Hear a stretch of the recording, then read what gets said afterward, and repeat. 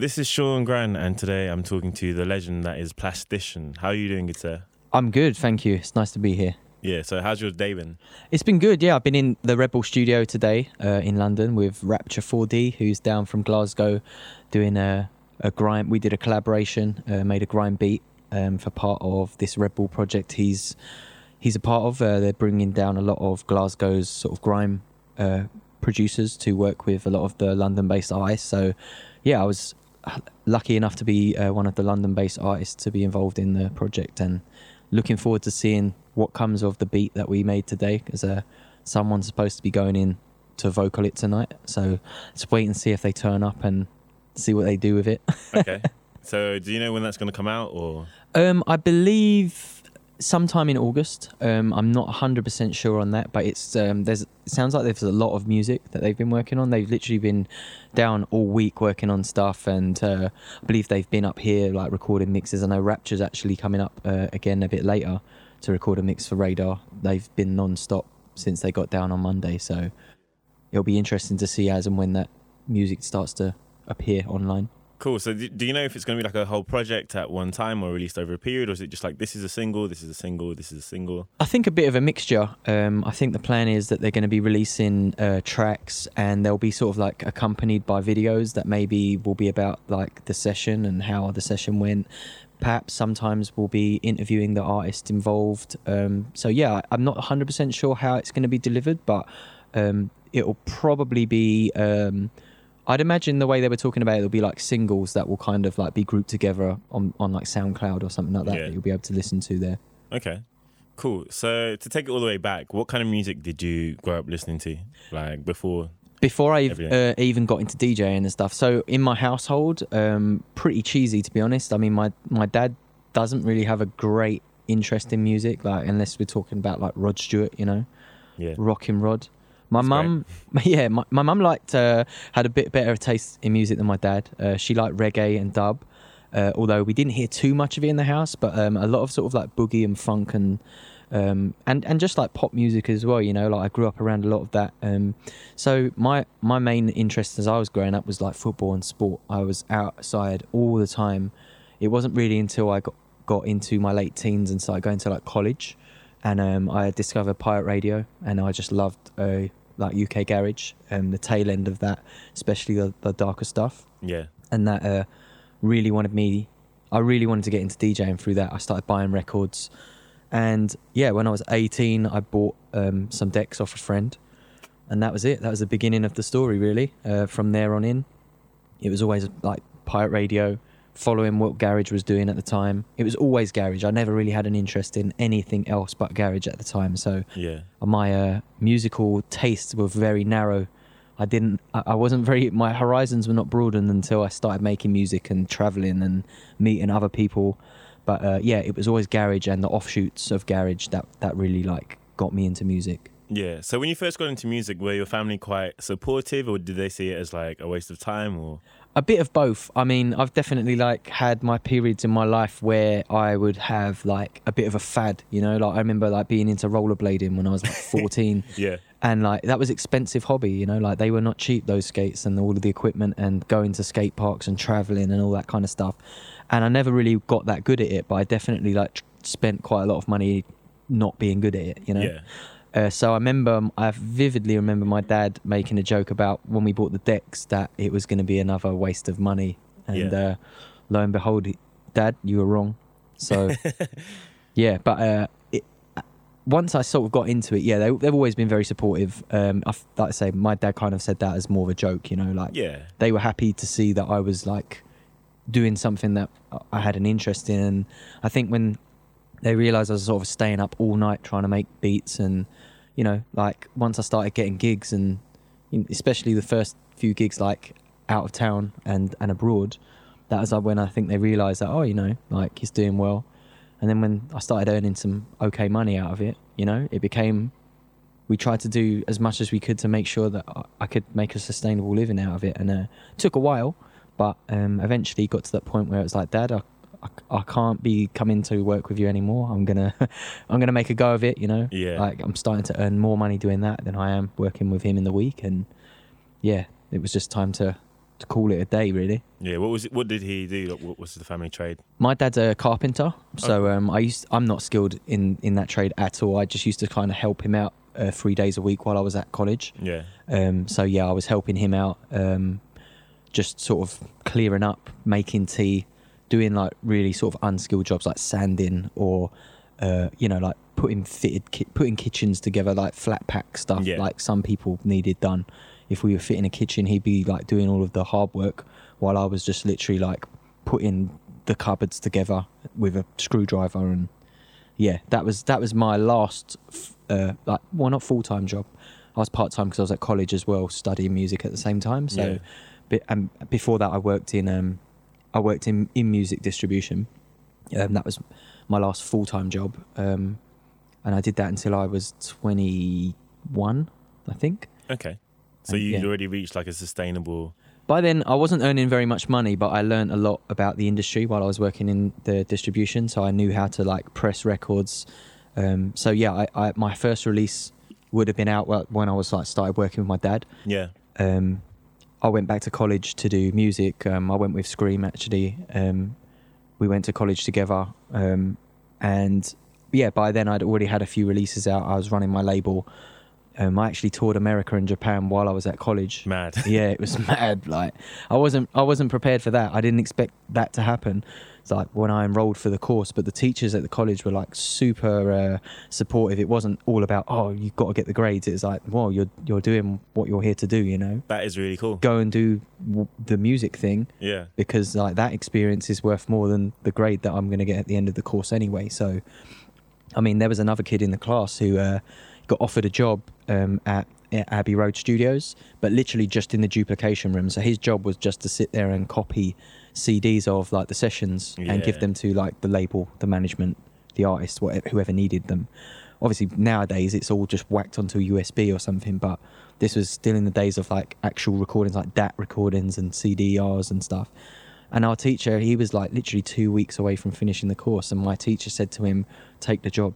Like, the most important thing in this industry is getting your foot in the door, and that's a nice door to be putting your foot in. Yeah, even if it's at the bottom. Exactly, yeah. I'm sure he's still working in the industry somewhere. I don't know what he's doing now. Yeah. He's not like a Facebook friend or anything, but yeah, I hope he's doing well. He would have definitely passed the course as well, so it was kind of mad when the teacher told him, like, don't worry about it, go take the job. What college was that? Where did you grow up? I was at Carshalton College in like near where I live in Croydon. Oh, okay, so you are like... Yeah, it was quite local. Yeah. They had a full recording studio there, and just like I said, the teachers turned... Well, I didn't know when I enrolled for the course. I just wanted to do music. I wanted to learn more about what I was doing, really. It wasn't even about the qualification for me. It was just I wanted to know more about... I wanted to learn more about making beats and recording music, and I definitely did that, but I didn't take a great deal of the techniques I learned on with me, because I still use like FL Studio to write beats now, and we didn't learn any of that at college. So yeah, it was more about, you know, like recording live instruments and events and stuff like that. But I did come out of it with a qualification. I just chose not to go on to university. By the time I got out of college, the music was going quite well, so I just rode the wave after that, really. Yeah. How old are you when you released Plastic Man then? So my first release on Slimzy's label in 2002, I think I was 20... I would have been 21 when that came out. So that would have been like towards the tail end of college then? That was before college. I didn't actually go to college till 22. Oh, okay. So yeah, I left college. I think I was... Yeah, I was 22 when I started the college course. I think I'd had 2 releases at that point. I had the Slimzy one, and then one on... I believe Mark One's label. It might have even been 3 releases. I remember turning up to the college interview with vinyl to show them that like I was doing music. That's pretty good. And the teacher just said, like, she came in and she went, "Are these yours?" And I said, "Yeah." And she went, "You're enrolled. You don't have to take." She was like, she just wanted to make sure people were serious about music. So when we turned up, Scream was the same. Like, we were both like sitting there with like your kind of like CV and like your whatever it was. Record of achievement, I don't know what it was, but as a literal record. Yeah. And we had vinyl as well, and the teacher was just like, "You're pressing vinyl?" And we were like, "Yeah." And she was like, "Right, you're definitely getting on the course." Amazing. Yeah, straight in. That's really cool. So who would you say are some of the lesser known people that have been so like really instrumental in your career? So one of my friends, DJ Abel, I think he's still on Rinse FM these days. Like he was one of the first people that kind of started rolling with. We used to do broadcasts from his house, like on over Winamp, like on like really basic internet stations. Yeah. Really like low bandwidth, that kind of thing. And he made some contacts that got me into my first sort of regular pirate radio slot. We both went on the station called 2GFM in Deptford. And then, I mean, I got on Rinse a few years later down the line, and I helped him, like, I helped get his, like, tape to the guys at Rinse, and he's on Rinse now still. He's been on there almost as long as me, I think. So, yeah, like, he's been around. He's one of, like, my oldest friends. Like, before we did music, our parents were friends growing up, and we weren't, like, really tight or anything, but, like, as we got older, we kind of, like, reconnected because we both DJ'd, and it was like, oh, you still live at your mum's, and I did too, and it was like, oh, what music are you playing? And we were both playing like vocal garage at the time and like bits of dark garage. He was more into the vocal side, like he's gone into like house, like actual, not like UK funky, but like funky house, kind of like French house, like Italo disco, that kind of stuff. Yeah. And he's doing really well at the moment, so that's been cool. Other people like N-Type, who he was one of the first people to play my music on the radio. I always remember that. And obviously like Slimzy did a lot of things, got me in the door at Rinse as well, really. Mark 1 and Virus Syndicate, who kind of like got the show on Rinse and brought me in. Yeah. And then it was like purely chance that Genius at Rinse heard me, like there was a show that they couldn't make it down, so I had to cover it on my own and talk. And that was, Genius heard that, and he was like, I was doing 11 till 1 on a Saturday covering them when they couldn't make it down. Yeah. At the time, the whole station was just grime MCs and crews, and no one was talking about the music that was being played. So when I was on the radio on my own, I was like, oh, this is so-and-so's track. It's coming out soon. I didn't talk like this. I talked like I was working on a market stall. Like, you listen to it, it's quite embarrassing. But can you find those? Do you have those like available? I think Spooky uploaded a bunch of tapes, and he has like what is got to be one of my earliest Rinse shows. It's online somewhere. It's from like April 2003, and I sound like an idiot. Like I'm about 19 years old. I sound like I'm trying to be someone else. I don't. Yeah. But maybe that was what I sounded like at the time. I don't know. I can't remember. We used to make jokes that like, you had to sound like a market trader or a roadman. It was like one or the other. Which one are you going to pick? Like, and then there was the odd people who still sounded like cheesy, like Sunday afternoon Heart FM style DJs. Welcome to Grime FM. Who's having a good time? Absolutely having a great time. This is a new one from Nicky S and Nike. There was a couple. You did that too well. I know. It's my impression of one of the guys that used to be on Rinse. Actually, like we used to always rip him for it. But yeah, funny man. Yeah, that's jokes. So you've always been someone that's either ahead of the curve or right alongside it in terms of technology and music. Do you feel like that's been instrumental into your longevity? And definitely. I think I'd have always like been able to have a career just sort of like playing like classics. Like at the time we didn't know they were classics, but if I stopped playing new music in like 2008, I could probably still pick up gigs now just doing like the classic 2000 to 2005 grime and like 2005 to 2008 like dubstep or whatever, like in a set. And that would probably be like festival booker's dream. Like that's pretty much what my agent gets hit up for all the time, but I have no interest in doing that. So if anything, it's like it might have made my career long, but it's definitely like lost me a few quid down the years, like sometimes I'm a little bit too far ahead of the curve. Like I'll be playing stuff in clubs that take 3 years later it's popping, and I have had to like slug it out for 3 years, like earning no money, or sometimes like just getting enough money to like get myself there and back, when I could easily earn like 5 or 6 times that just playing a bait set. But I just think that's never been that interesting to me.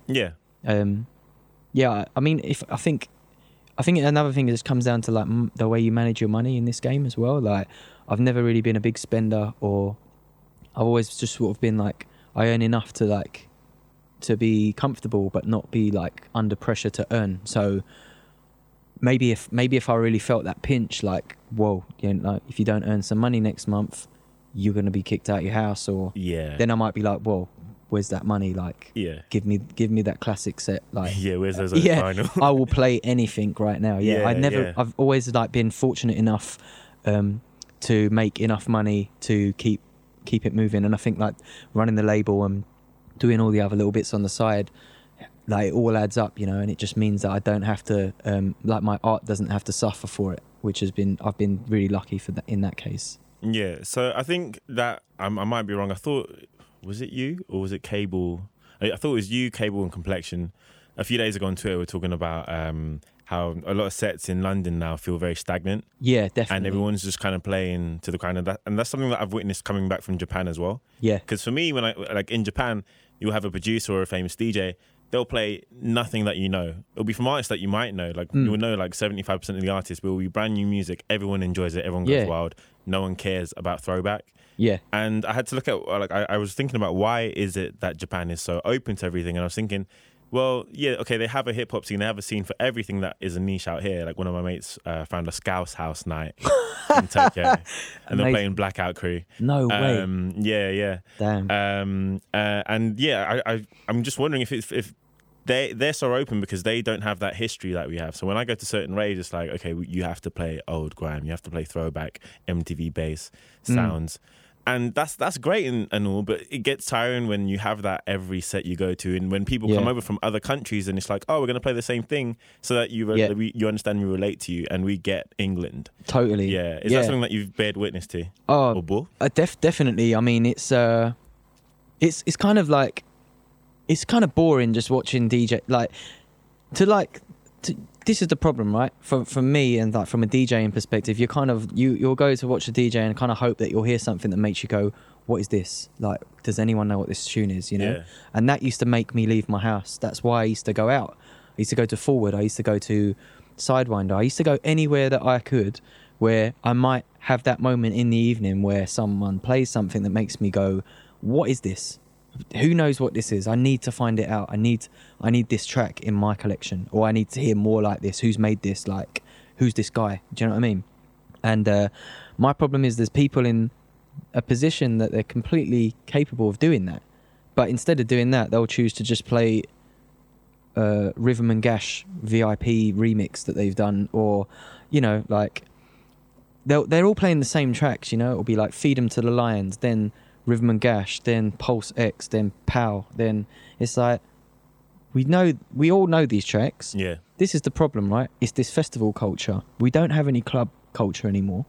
So the only way anyone can earn any money these days is getting booked at festivals. And if you're not playing back-to-back Rhythm and Gash vibe music, you're not going to get booked, because that's what the bookers want. They just want people to pack out the stage. And if you want to play that, you will pack out the stage, because your average music goer these days, like festival goer, don't really know why they're there. Yeah. I'm friends with people like this, you know, like they go to all these festivals and they've heard of all the DJs, but they can't tell you anything about them, or what music they play, or what they've recently released, or anything. They just go for the party.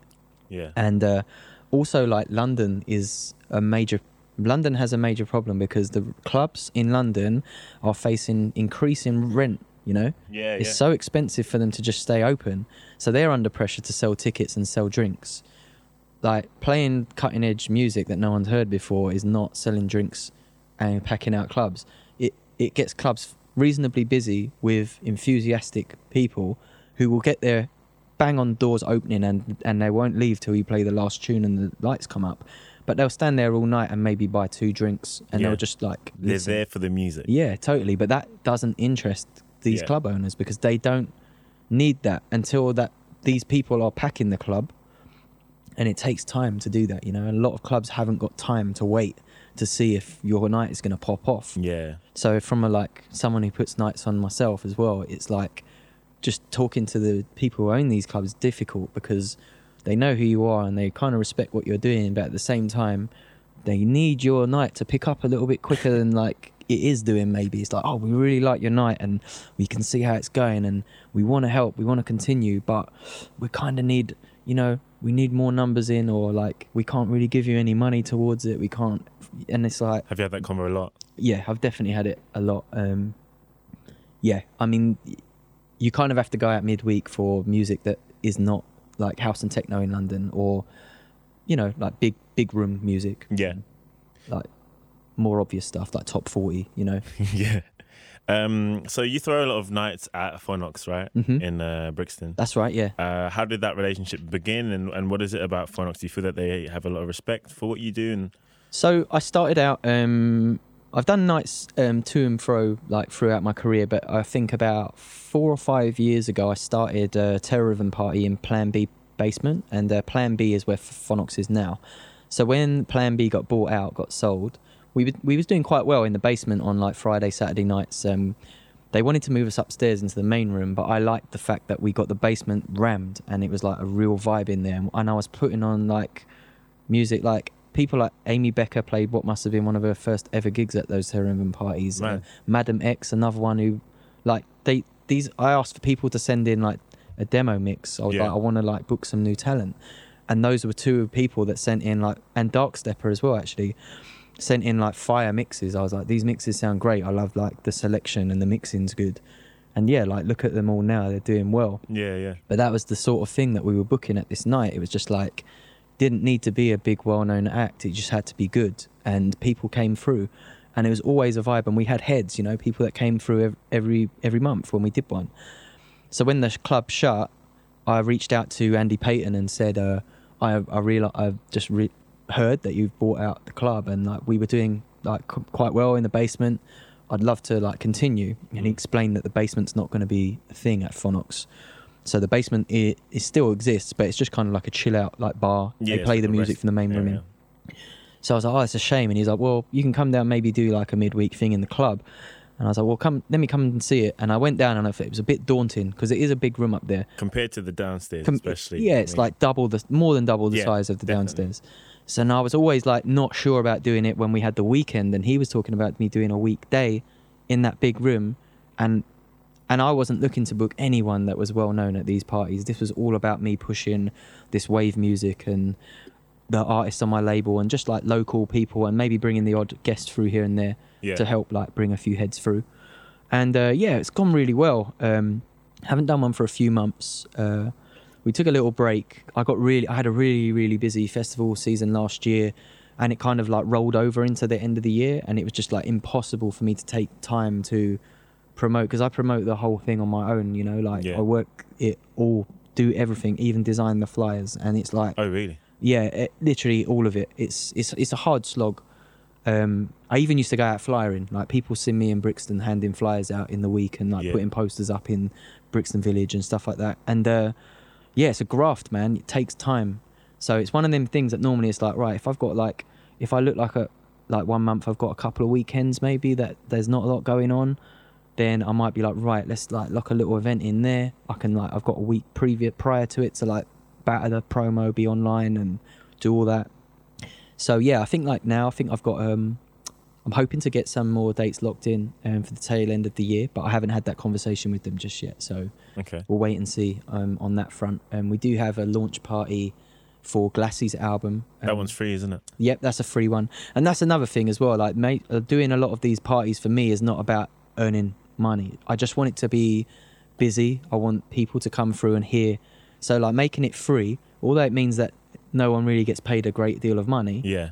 Everyone is probably going to be paying to a packed room of people who are interested, and they'll get there early. That's like we're playing at Cameo. You have to be in by 11 on the 5th of August. The doors open at 9.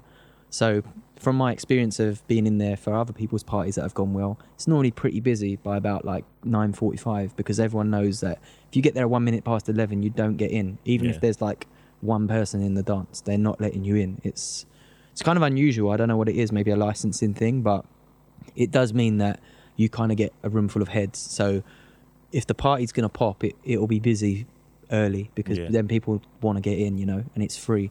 They know that if it's a busy weekend night in town, then people know they can get in there for nothing. There's going to be a queue around the block, you know. Yeah.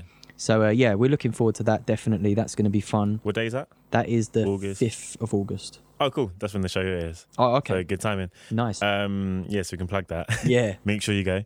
Yeah. So that release, how long have you had that? Because I remember there was a show. I think I was listening in Japan. It must have been like just before I was coming back to England. So it would have been July last year, and P Money was on it. And there were 2 tunes that I heard in a row, and I was like, "These are mad! I need to like know what they are." One was from him, and I can't remember which tune it is, but it's like my favorite. I have to find it. And the other was from Clacy Jones. Oh yeah. Yeah. So how long have you like been working with these guys, and what like attracted you to them? So Glassy, he had his. So I was working with Glassy before he was called Glassy. Actually, he had a release on the label under his previous alias, which was Kyle Cook. And he did a release with Parkinson White. It was Parkinson White and Kyle Cook, Temple, which did really well. It was went into like a computer game and stuff like that. And then he started like, he kind of switched his sound up a little bit. He was kind of doing like more like hip hop stuff back then. Yeah. And then he went into this kind of like sound, kind of like a cross between like Rusty and like heavy grime. And he really kind of made that sound his own. Like it went from sounding like Rusty to actually just sounding like him. It's like, he kind of really carved his own sound out of all of the styles that he was influenced by. And so we put his EP out on, it was either beginning of last year or the tail end of 2015, the Lucid EP. And like I was playing a lot of the music off of that. It was a really good, done pretty well. But like just one of my favorite releases that we put out in previous years. And he hit me up, he's like, I got an album. And I was like, okay. And he was like, look, I know albums are a big risk, blah, blah, blah. I was like, look, just send it to me and I'll tell you if I think it's an album. Because like, there's albums and there's someone who's got 10 tracks ready to release, different. But I listened to it, I was like, no, do you know what? Like, this is an album. Like, it wouldn't make sense to cut it in half or like put it into 3 parts or... Yeah. So I was like, let's just do it. Like, it's great. Keep building. Let's get it finished. Work out the tracks. We were trying to get features on bits and that, and we did get one, and then it decided it didn't really fit, and we was trying to chase another one for a long time, and that's why it's taken as long as it had, just because we were kind of running after people for so long. And after that, I was just like, do you know what? Like, album's good with or without any features on it. Let's just stand on its own. Let's just put it out, and like, if and when someone turns around and says, "Can I vocal said tune?" we can then revisit it and maybe like turn it into a future single or. You know, he's got other music that he's sat on still that could potentially work as B-sides and stuff. Yeah. So that was that. Clacy Jones was... this was a real good one. Like, it was like... It was... He literally did. Yeah. Like, I got a message on my SoundCloud inbox, as I always ask people send me music. Just got a message on SoundCloud, someone I'd never heard of, 4 tracks. I listened to them all. I was like, these are pretty good. Downloaded them. Didn't think too much of it. I just thought, yeah, they sound pretty cool. Went on the radio, started mixing them. I'm like, wow. I'm starting... Like, when you start mixing the tunes, it's a bit different. You're hearing them differently. And I went home after that show and I hit him up and I was like, don't put anything online. I want to manage you. I want to guide what you're doing. Like, you're in a spot, you've got good music and no one's heard of you and there's nothing public. And like, this is like your chance to like smash it out, your first release, and really like... carve a lane for yourself. Like, I wish I could have done that. And he's a fan of yours, isn't he? Yeah, and exactly. And it was just like, he was like, I'm down. And I was like, let's just build an EP. I was like, here's my idea. Like, we had the art direction. He told me all this stuff that he was into. I was like, right, we're going to go this route with it. So that, it was just about like using the same artist for all his releases. So we got continuation throughout the releases. What's her name? Mikucha? Misukat, yeah. That's it, Misukat, yeah. Yeah, is she German? Yes. Okay. That's right, yeah. So she's working on some art for another EP right now. Oh, amazing. We've done the sketch, she's just colouring it at the moment. So we're working on the music in the meantime, but hopefully he'll have another EP out in the next few months. He's just like a beast in the studio. He literally like bangs about 10 tracks out a week. Like, I was on... I have his login for SoundCloud. I just tell him, just upload all your music privately and I can go through it as and when. Yeah. He's literally got 342 tracks on SoundCloud at the moment, all private. Are you serious? Yeah. And I guess like... Some of them, don't get me wrong, some of them are like he's uploaded 2 or 3 times. Yeah. But not many. Yeah. And some of them are like a minute long, like clips. Like, yeah, ideas or sketches. But I mean... He's like that. Like, if he doesn't finish something real quick, like, he's very hard to like get him to like finish it. Yeah. But He just leaves it there. if he gets something like 3/4 done, it's like mind blowing when he does it. And yeah, he's definitely sat on about. It's hard. It's really hard, like looking after him because he's got too much music. Like we're trying to like feed some bits to like rappers and vocalists, and no one's really seeing what we're seeing. What I'm seeing, at least, like what I'm hearing. I'm like, this person's gonna love this, and I'll send them it, and they're like, yeah, not sure. Like, keep sending me, and I'm like, wow. Yeah. But then sometimes like I played in Manchester, and I think the last couple of tunes I played like Cement by Clacy Jones and Sorcery. I can't remember what one it was, either Dying or Children of Gaia. And Getz was at the side of the stage, and he come up to me as I came off, and he went, "What were those last 2 tunes? Like that is like I need that music." Yeah. So I got back, sent them to him, and yeah, he just kind of like. But it's different, I suppose, when you're in a club and you hear it, you're like, whoa, yeah, this is mad. You need that atmosphere. Yeah, I need that now, and like seeing the energy in the room, like especially the vibe. These producers are so layered as well. Yeah. So it's like when you're in the club, there's so much to appreciate, and you're almost overwhelmed with the sound. And that's interesting as well, because I remember when you played, so the tunes were, it was Spirals featuring Careful. Yes. And it was Yoko and Anno. Oh yeah. By Clacy. And I remember P Money both times. He was like, all right, PlayStation, like, what are you What saying is with this? these tunes? Yeah. This is mad. And it happens every time that you've had, like you've spun those tunes and rappers are spitting on them. Yeah, totally. Or MCs or whatever. But and it's strange to hear that, like, they don't get It's the mad, vision, yeah, because I'm like, I know, this is the thing I keep saying to Clazy, I was like, let's just get some more music to like DJs who spin with MCs, because if they do it on a set, they're like, whoa, what is this? Yeah. Like, pull it up. Who That's a made really good this? idea. Like, so yeah, I was like, you're more likely to get heard that way than just sending them bits on SoundCloud or like a zip file or something. Yeah. Like, it's very hard to get people when they're like on it, you know? I think that's half the trick in this game, is like catching people when they're like ready to work straight away, you know? Like whenever someone emails me now for beats, I'm like, right, here's my beats, but here's some Clacy stuff, like have a listen of that too. Because I know they're sat down looking for beats, they're looking to like write. Yeah. And it's the same when someone comes to the studio and does like a radio show. Like if they're going to spit on a like freestyle set and the DJ just drops in a mad tune, they're like, whoa, what is this? Because they're literally ready to spit. So if they're ready to spit and some fire drops in, then it's totally different to hearing it like just like sitting in their room and like flicking through like stuff they've been sent. You know? Yeah, because I imagine they're getting sent stuff all the time. So Totally, it's hard to differentiate when it just looks like a folder. Exactly, yeah. And it's just another list of songs. You know? That's it. And it's also the same thing as it's like, some people don't like to be sent too much. Some people like would rather have like a folder of 50 beats, like.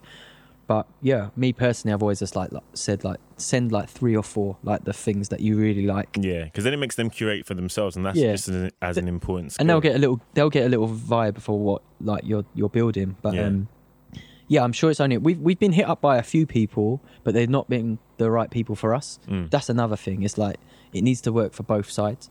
So we have been hit up by some like rappers, but they're not quite like, some of them have got mad views online and stuff, but yeah. Clacy's very particular about like who he wants to work with, and I think he should be as well. And it's good that he's like that, because I believe that he could build his own thing with or without features anyway. Like his music's so like original, that he'll pick up fans of people who just like instrumentals anyway.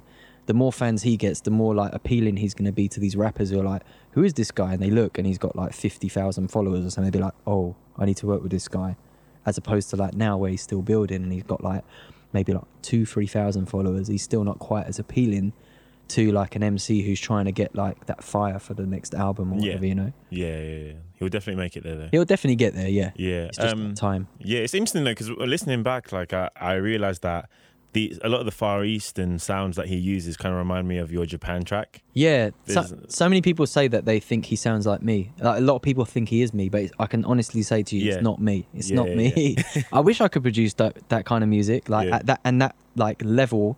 He's putting out like 10, 15 tracks a week, you know, like I haven't been able to do that since I was about 19. I would love to be able to bang tunes out like that, but yeah, he's definitely influenced a lot by anime. He loves like anime, loves like old 80s soundtracks and synth music. So the cover was perfect for it, honestly. It was. We looked and looked and looked, and I hit up a few like Facebook groups. Yeah, and was like, who can like link me up with an artist who like does sort of anime, but like I want like an anime movie poster, but it needs to look like an 80s one, not like a the one from like today. Yeah, yeah. And someone linked her in straight away, Miss Cat, and I was like, this is it. Like, I don't need any more. Straight away, I saw it. I was like, this is exactly what we're looking for. And I hit her up. And yeah, she sent it over. I was like, can you do it in layers so we can kind of rearrange the parts of it? Sick. So yeah, she sent it over, and I just resized a few bits, moved a few bits around, and put the Terrorism logo in there, and left the rest of it. It was like really sick. Yeah, she does such a good job, man. Yeah. So is like Clayce's been quite private with his profile and like his face and stuff. Is he quite young? Is he quite old? Is he like is there He's young. Yeah, he's young. Yeah, he's just not really a social media guy. He doesn't really want to like.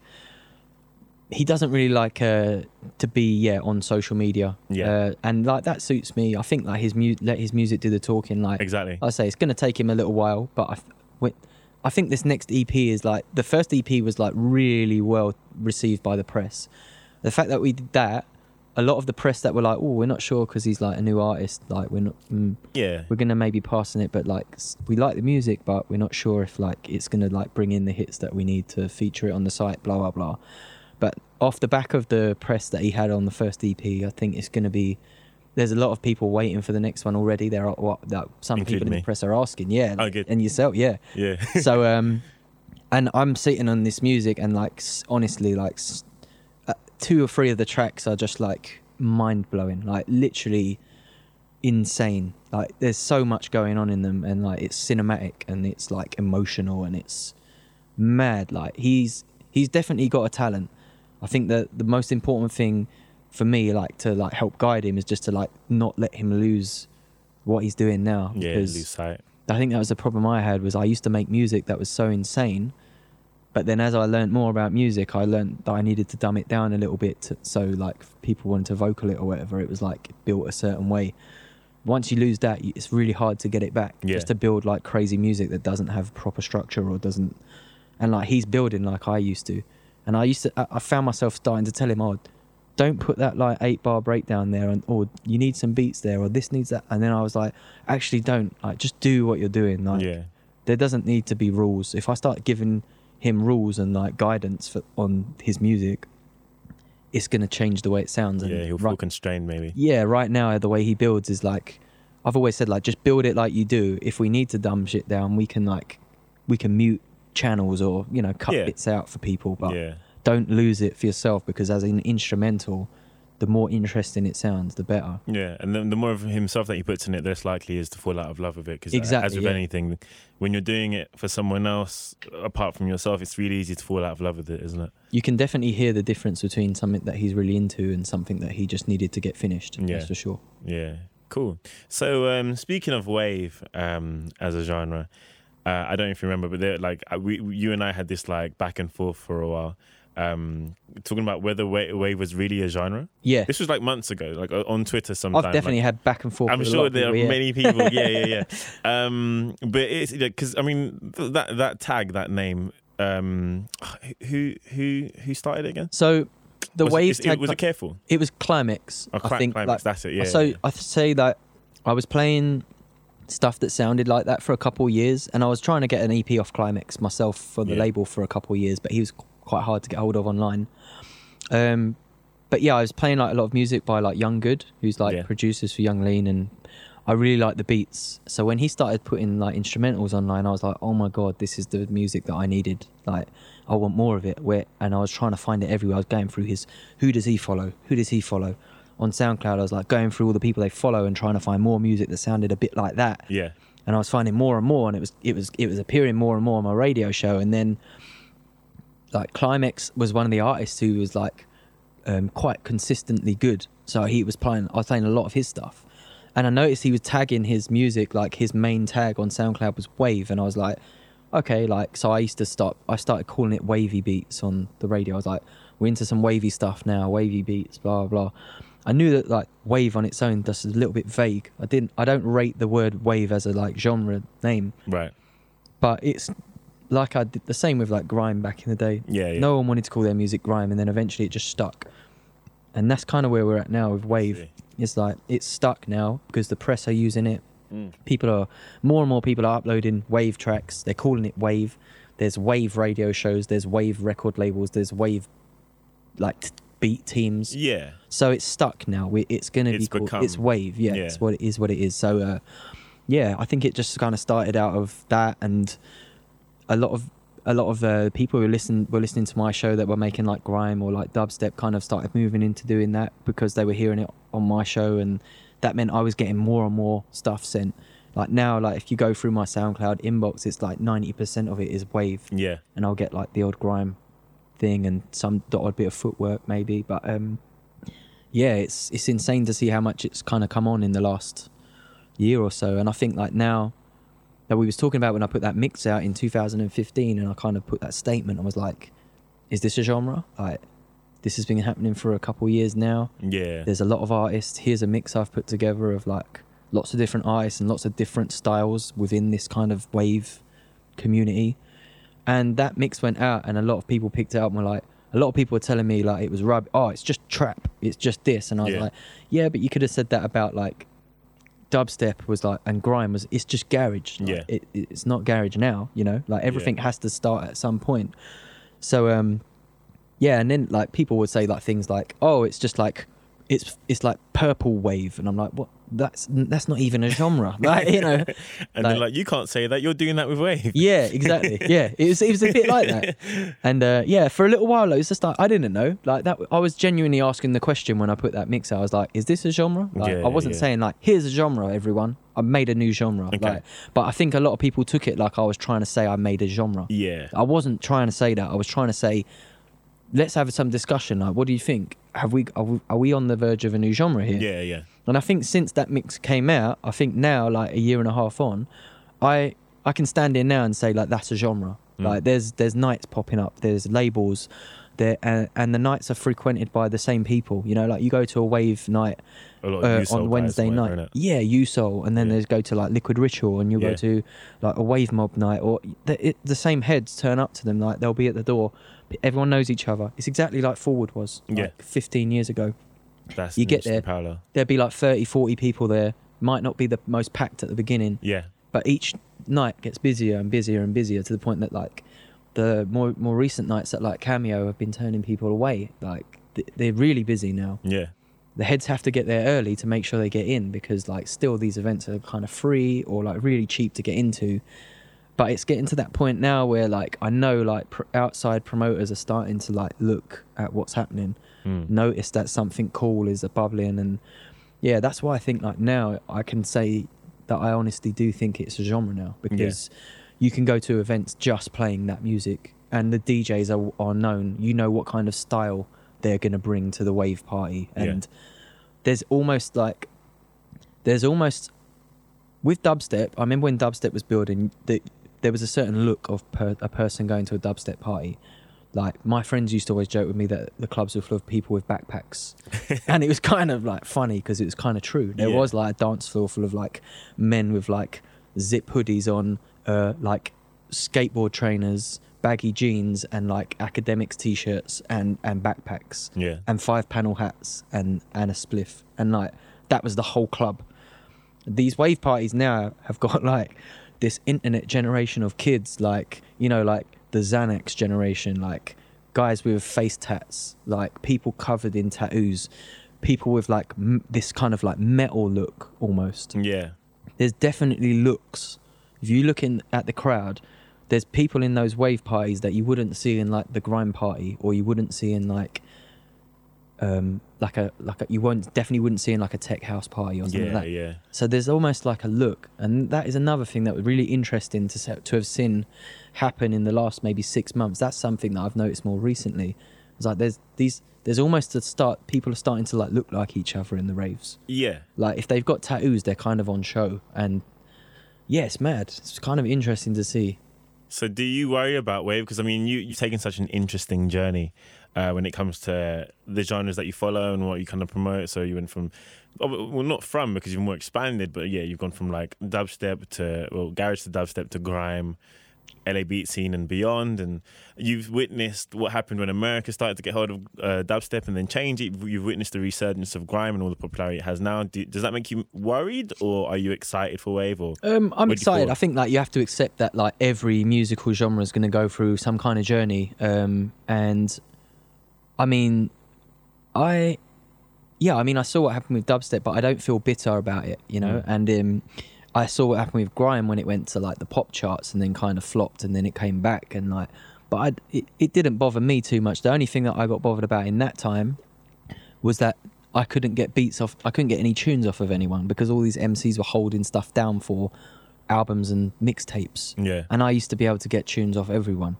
So when I couldn't get no tunes off them for the radio, I had to go elsewhere. And luckily enough, I was being well serviced by the dubstep boys. I had plenty of new dubs to play. So that meant I was playing more and more of that. And yeah, I think like this is the thing that it can happen, you know? Like if the thing with wave is it's not like your average dance music. It's very slow. It's very almost visual, you know? Like it's kind of like there's a lot happening, but it's very chill. Yeah. So to like the average promoter, like the thought of an EDM promoter booking like a wave stage at like Ultra Music Festival, like I cannot see that happening. It may happen though, because I used to think that with dubstep. I never would have imagined that we'd be playing festivals.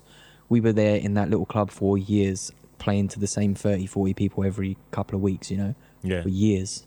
And then eventually it just popped off. And even like wave, like I don't think people realize how long I've been bringing that through like the events and that, but we're going back like 3 or 4 years now. And it's only now that anyone outside of the club that we are running, or the few labels that have been pushing it, that anyone has taken any interest. So the next year or so is going to be really interesting to see. And yeah, I'm just excited for everyone involved in it, because I've been through and experienced it, and like I've had like a whale of a time. The last 15 years of my life have been incredible. So for all the young kids that are doing this now, I'm just excited for them, like just talking to them like on a weekly basis about their gigs and how excited they are. Like a few of them are going out to Poland this weekend. There's this like festival out there. There's a festival out there that literally has about 10 like wave artists on it. It's 5,000 people. Yeah. It's all kind of like wavy, like kind of like sad boys style, like rap and like kind of like weird electronica. Yeah, it's strange how those kind of genres like Night Level, yeah. Yeah. One of his biggest fan bases is in Russia.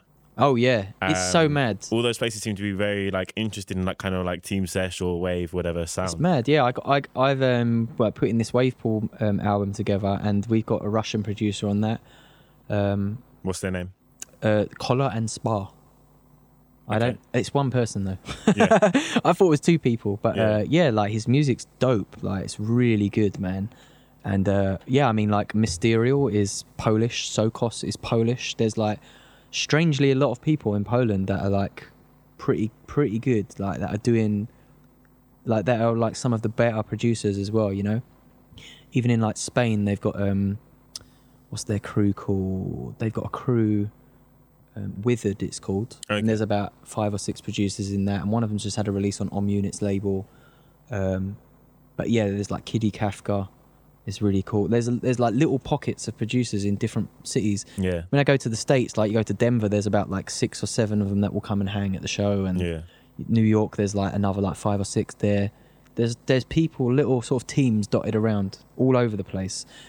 And they're all starting to muck in and put shows on and like help bring each other to different shows. So yeah, it's an exciting time. I can definitely see it's very DIY. That's something I love about it, because I don't know, man. I feel like partly responsible, like telling them, like, because I just had to put the shows on myself if I wanted to play alongside people who are also playing that sort of music. There's no way I could sit and wait for a promoter to do it. You know, like even trying to explain to my own agent, who's been my agent for years, that like this is cool. She's kind of like, you know, like it's hard to like sell it to a promoter because it's so chilled out. It's not really club music. And it's more experiential, isn't it? Than dancey, I would say. Definitely, it's more about like the vibe, but it brings in such a nice crowd. It's like the clubs that we do our nights in, like Phonox, and that they're super happy with the people we bring in. It's just like obviously the numbers we were bringing in on a Wednesday were not quite as big, but it was still a lot better than even what I was doing on the weekend in Plan B in the end. Really? Like I think like we was hitting like 350, between 350 and 400 at the peak, and the club capacity is like 550. But like on a Wednesday night, I was like amazed that we were bringing that many people through. And and they'll all be at the front, so it's like packed up to a certain everyone was space, having right? a good time, and we had like heads, like other musicians have passed through to check it out, and have all come back again and said like, you're definitely doing something a bit different there, something's happening. And yeah, it's really encouraging, and yeah, I'm excited, definitely. Awesome. So there was that article, was it Vice or whoever? Oh, Thump, Yeah. the the marketing one part of it. genre. Yeah. So that when that came out, there was a lot of I don't know, it was a controversial article. What do you feel that it is that people have misunderstood about Wave, or what do you feel like they're missing? I mean, you've mentioned it before, like already, kind of, but Yeah, I think that article was a little bit like it felt a bit petty when I read it. It was a bit like, and I felt like the examples of Wave they gave were not something that I would have considered to be Wave, which is why maybe they were getting mixed up. Because the whole article was kind of like, it's not Wave, it's just trap music, and it's just built so that they were basically saying that people are building it so that YouTube's algorithms make it pop up next to like a really popular track by like Chance the Rapper or something. that was really weird to me. Who knows how to make a beat that algorithms spot? Like that's just ridiculous to me. If people are out there doing that, then fair play, because I would love to know how to write a beat that puts me right next to the latest Kanye record on YouTube. Yeah, like that guy when Kanye put up one of the tracks of Pablo, the related artist, like the next he got dude on signed, SoundCloud. right? He got signed and he got like 100,000 plays off that. Yeah. But there's no way. No way, no one knows how that works. Absolutely you know what I mean? ridiculous. When I read that, I was like, "Are you kidding me? Like, are there people really doing that? And do you really think people can do that? Because I've never heard anything like it." Yeah. So that was the first thing I was like, right. The other thing that struck me a little bit reading that was it felt a little bit like whoever had written it just was a little bit late to the party. They probably felt like they should be on top of any musical genre that's coming out. This Wave thing's been popping. They noticed a Mixmag article pop up that same week. Mixmag was like kind of late to it as well, but the fact that Mixmag, it was like very kind of like commercially like recognized music publication. Yeah. So Thump weighed in. It's like, oh, this ain't a genre. It's just a marketing tactic. It's like, are you kidding me? Like, but they genuinely did that, and they were backing it up with like mixes, like from YouTube, saying, here's an example, like this is this, and here's this Wave mix, and it's like, as soon as you click the link, it goes onto one of those kind of like EDM-y trap channels, and it's like chill trap mix, and it's like, this isn't even being called Wave by the people who've uploaded it. Yeah. Like, there wasn't any tracks in there by any of the artists that I would consider to be Wave. It was just like a really bad example by what looked to me like just like a bit of a bitter journalist who maybe just felt like they had to pass some kind of judgment on it before they looked like they were too late. Because they went ahead of the curve. Yeah, they just maybe missed the boat a little bit on it and were just annoyed that they had done. Yeah. And I remember around that, there was not only that, there was also like in my own like private Facebook feed, like people I know who are in like journalism were like passing comment on it, and there was literally like threads of people like all chipping in like, oh yeah, it's rubbish, and like poking fun at that Mixmag article. And it just felt a little bit like, I looked at it, I was like, you lot are kind of like ripping it out of these kids who are just trying to like do something to feel like they're a part of something, and like, put out like what's coming from their own hearts. Yeah, they're putting some music out, they're getting on with the fact that they're like, they feel like they're part of a movement, they feel like they're part of something, like they have some kind of like purpose, what they're doing. And you lot are sitting here poking fun at them and saying, I bet there's no girls at the raves. And it's like, bro, like, you lot are grown men, like, allow it. Yeah.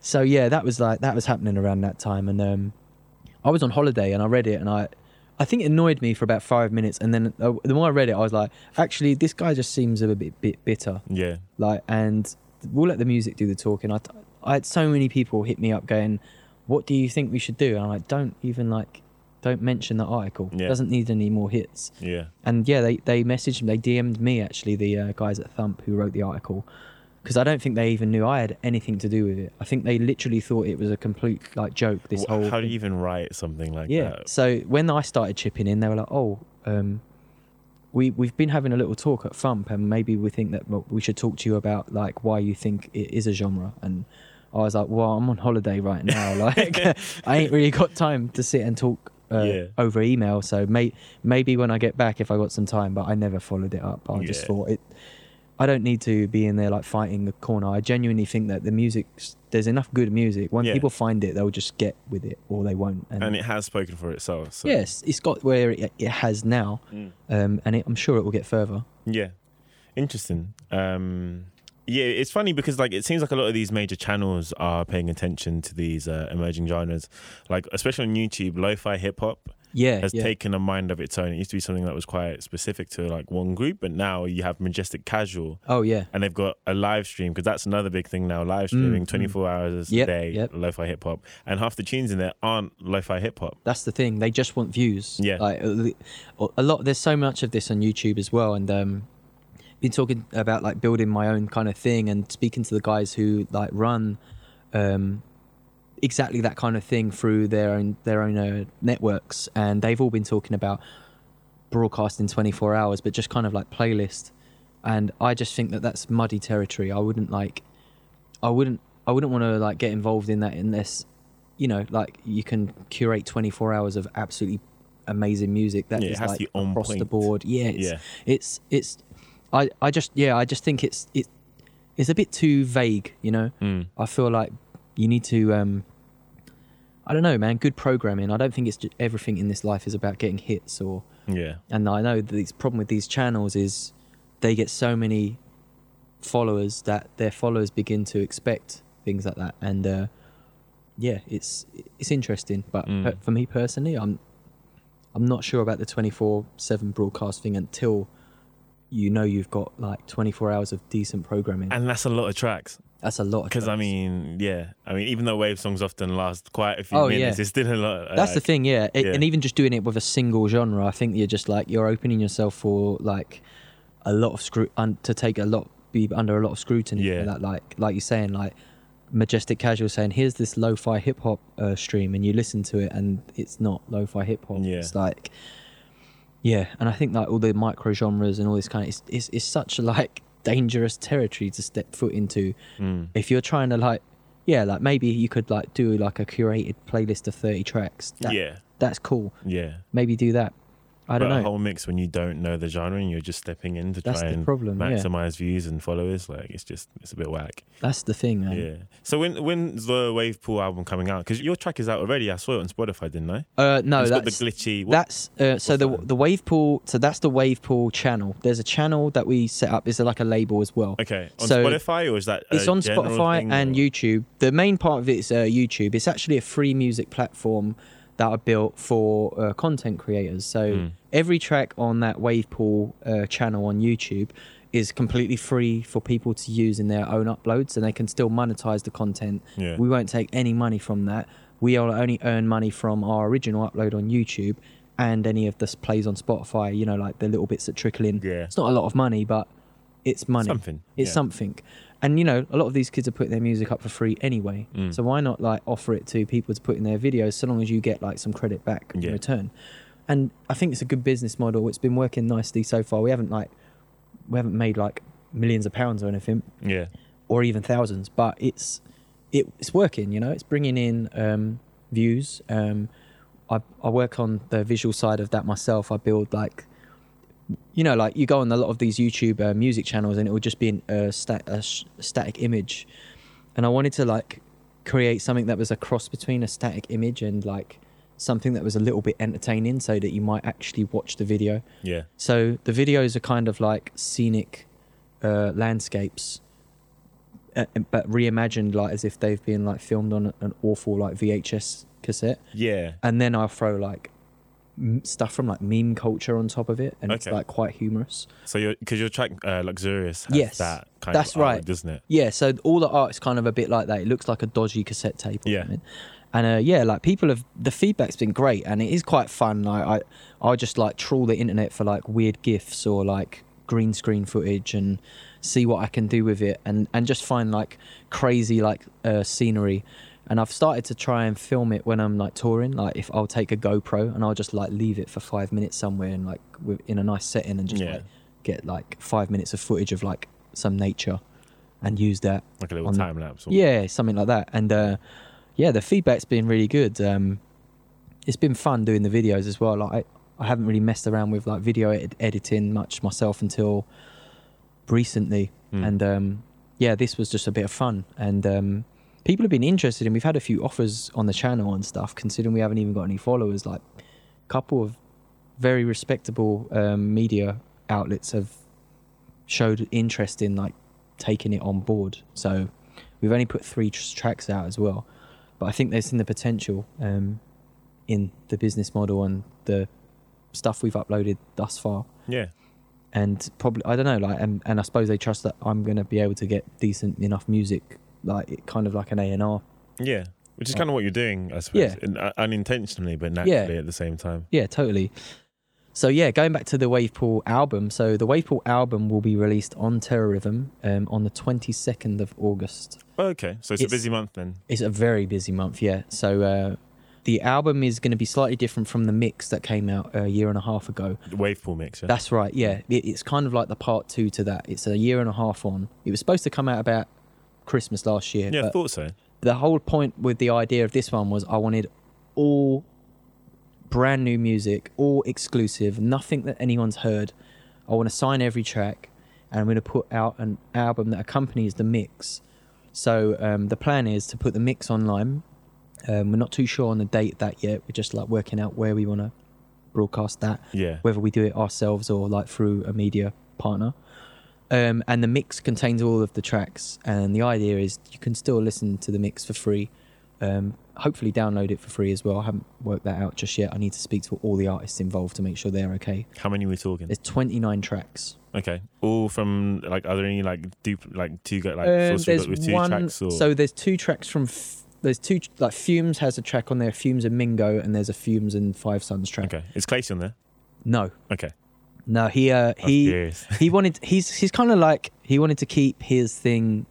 Like his thing, I don't know. Like I was on it. I was like, I think you should do one. I think like your vibe fits. And he's like, yeah. And then like 2 weeks later, he'd be like, actually, no, I don't want to. And then he's like, yeah, I do. And then like, so I was like, I hit him up like a couple of weeks ago. I was like, it's totally up to you. Yeah.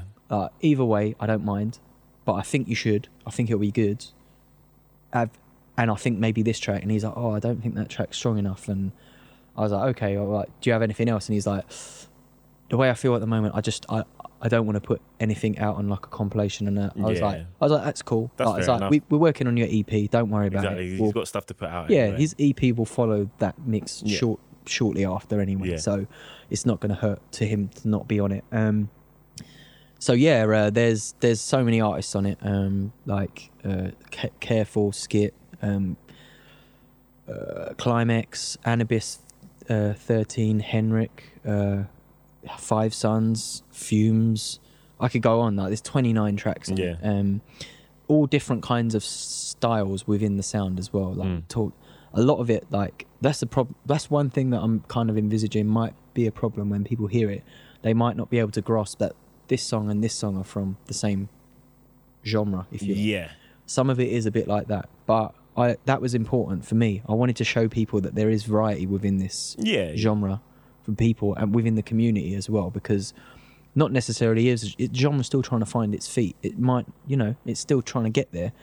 And I think a lot of the artists are still like finding out what wave is to them, but they're all posting this music up as wave, and they're part of the community, and they're DJing together, and they're friends, and that's how genres begin. Like, community and the actual like to strengthen numbers and everyone kind of trying to reach a common goal, and that's definitely already happening. Whether the sound is still trying to find its feet maybe, but the community's there, so the base is built really.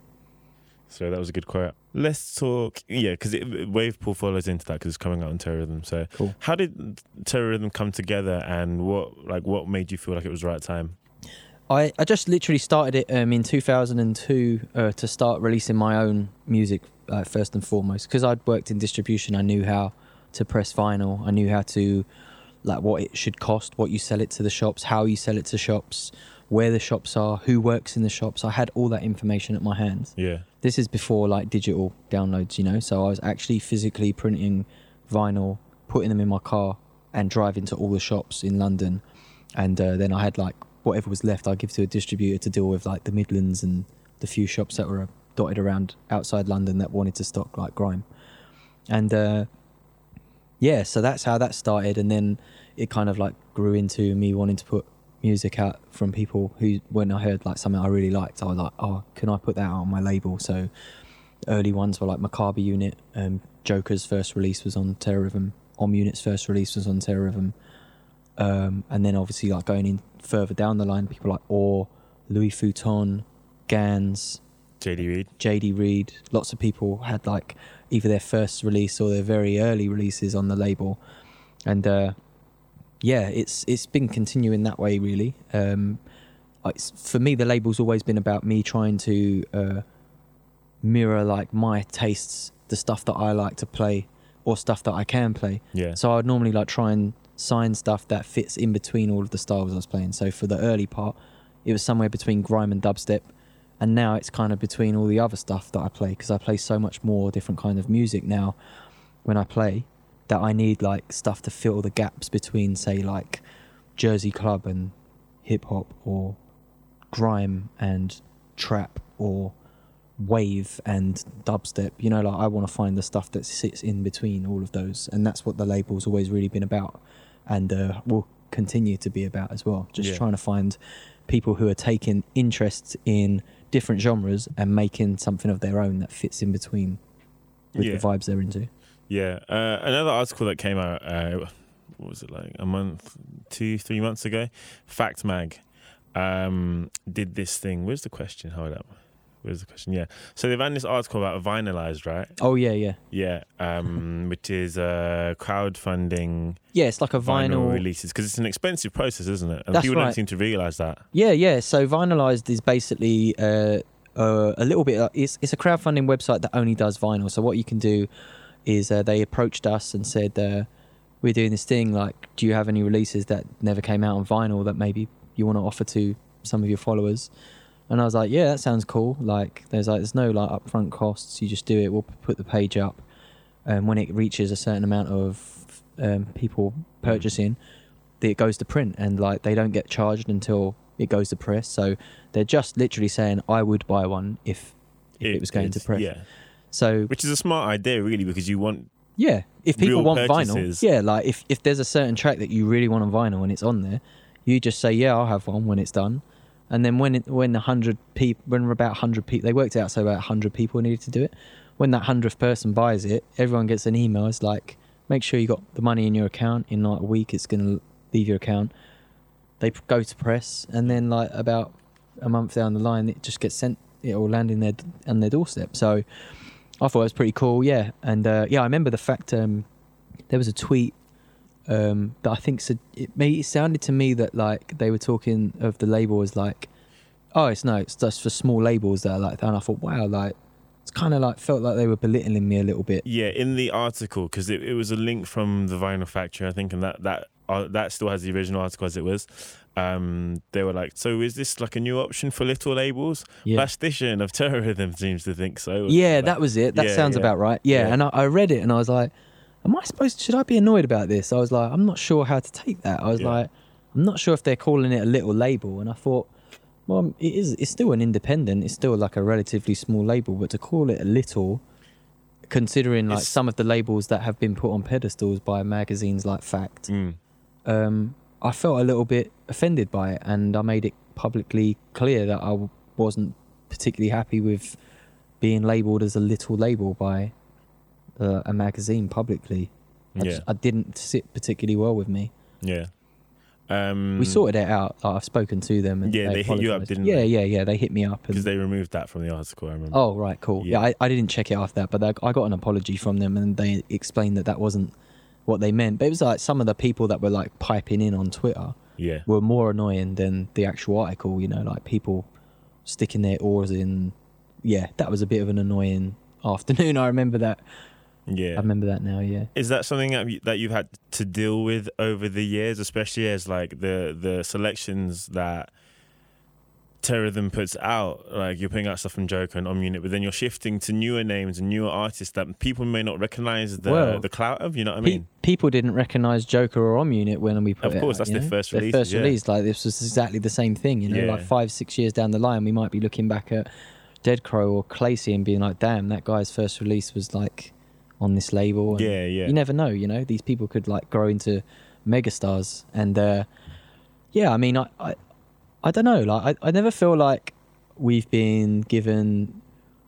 I never feel like we've been a label that's been like absolutely like championed by the press, but I never feel like we've really been Disrespected. not really disrespected either. But like, yeah, I mean, I don't sometimes feel like we don't get enough credit for some of the things that I have done on the label, but it is what it is, you know. Like a lot of things people don't realize is that a lot of the labels that get bigged up by these publications are labels that are owned by journalists who write for said publications, Or are putting money in it. Exactly. Yeah. So you have to take it all with a pinch of salt. Like, I will never pay someone to say something nice about my label. Yeah. And I don't have a lot of friends in the journalistic side of music, so I don't expect any favors. And yeah, I mean, it is what it is. It would be great to be like publicly, like, Lord, absolutely, like, you know, have some kind of like cult following in the press. Yeah. That so that everything you do gets press. That'd be great.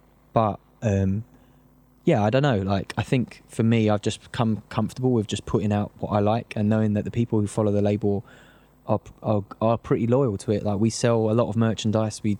We have like Like football tees. Yeah, we do a lot of the football And tees. the new tie-dye edition. Oh, white the tees. tie-dye ones kept me You busy said all they week. sold out, right? And you had They guys sold asking for 3 colours. I saw. on Oh Facebook. man, yeah, they sold out. I didn't. I literally, honestly thought we might sell like 5 or 6, and Yeah. we sold like 25. All of the white tees that I had left were sold. Actually, more than we had left. Like, I How's had to that work? reorder. Oh, okay. I didn't have the right stock levels Yeah. on the website. So yeah, I was getting down to it and realised I was like 2 larges short and a medium short, and I Yeah. was like, damn, I need to do a reorder. So I reordered a few more that will come probably like Monday to get finished, and I'll probably take like maybe like another 5 or 6 Just in case. because I don't want to be doing it all week. Yeah. But honestly, like, I've been getting hit up so much that if I put 50 online, we'd probably sell them. But I'd be tie-dyeing for the next like 2 weeks. 'Cause solid. it is all hand done, right? Yeah, it's Yeah. long, man. Like, Yeah. same thing when we did the vinyl. Plastic Man remixed EP. I did a limited 300 press, handwritten white labels. Like, I was writing on every single one. It's like, because it was like, it's supposed to be like the old days. Like, I used to write on the records, so I was Yeah. like, I'm gonna hand write all of them. And I thought 300. they might like trickle out over the course of a couple of months. They sold out in 6 hours. I spent a week Oh my gosh. non-stop writing. My hand was in pieces that Yeah. week. You can't like left-hand it as well, because then no one's gonna Man. recognize that. Yeah, and I couldn't give it to someone else and be like, "Can you write it?" Because it's like they all looked like my handwriting's quite distinctive, And you want it to be authentic anyway. Exactly, You're not yeah. gonna do that. And yeah, so it hurt so much, man. But I honestly didn't think that when I wrote a tweet on like Sunday night, really didn't think much about it. I was just like, "Yo, if anyone buys a white T-shirt this week, I'm gonna do tie dye. Just write what color you want." And yeah, like within an hour of that tweet going out, I'd sold 15, and I was like, what? I looked at my email, I was like, whoa, hold on, like we sold 15 T-shirts in like an hour just from one tweet. Like, I didn't like, it wasn't like a sponsored post or. Yeah, no Yeah. paid spend went into that. And then I put like an Instagram post of the tweet, and we sold the rest of them. And before I knew it, I got an email saying, "Oh, your item's sold out." And I was like, wow, it's sold out. I was like, how many T-shirts is that? And then I looked, yeah, it was like 25 in the space of a couple of hours. Yeah. And I've been hit up more than 25 times by people going, "Can I still get one?" Blah, blah. And Yeah. I can't. I'll probably like I say, we got maybe I've probably got like another 5 that I need to do. We've ordered a few more, so I'll probably take orders of another like 5 or 6 and just leave it there, and maybe offer to do it again, some like to a limited amount. Yeah. Like maybe say I'm doing 20, like When that's your it. hand heals up. Yeah.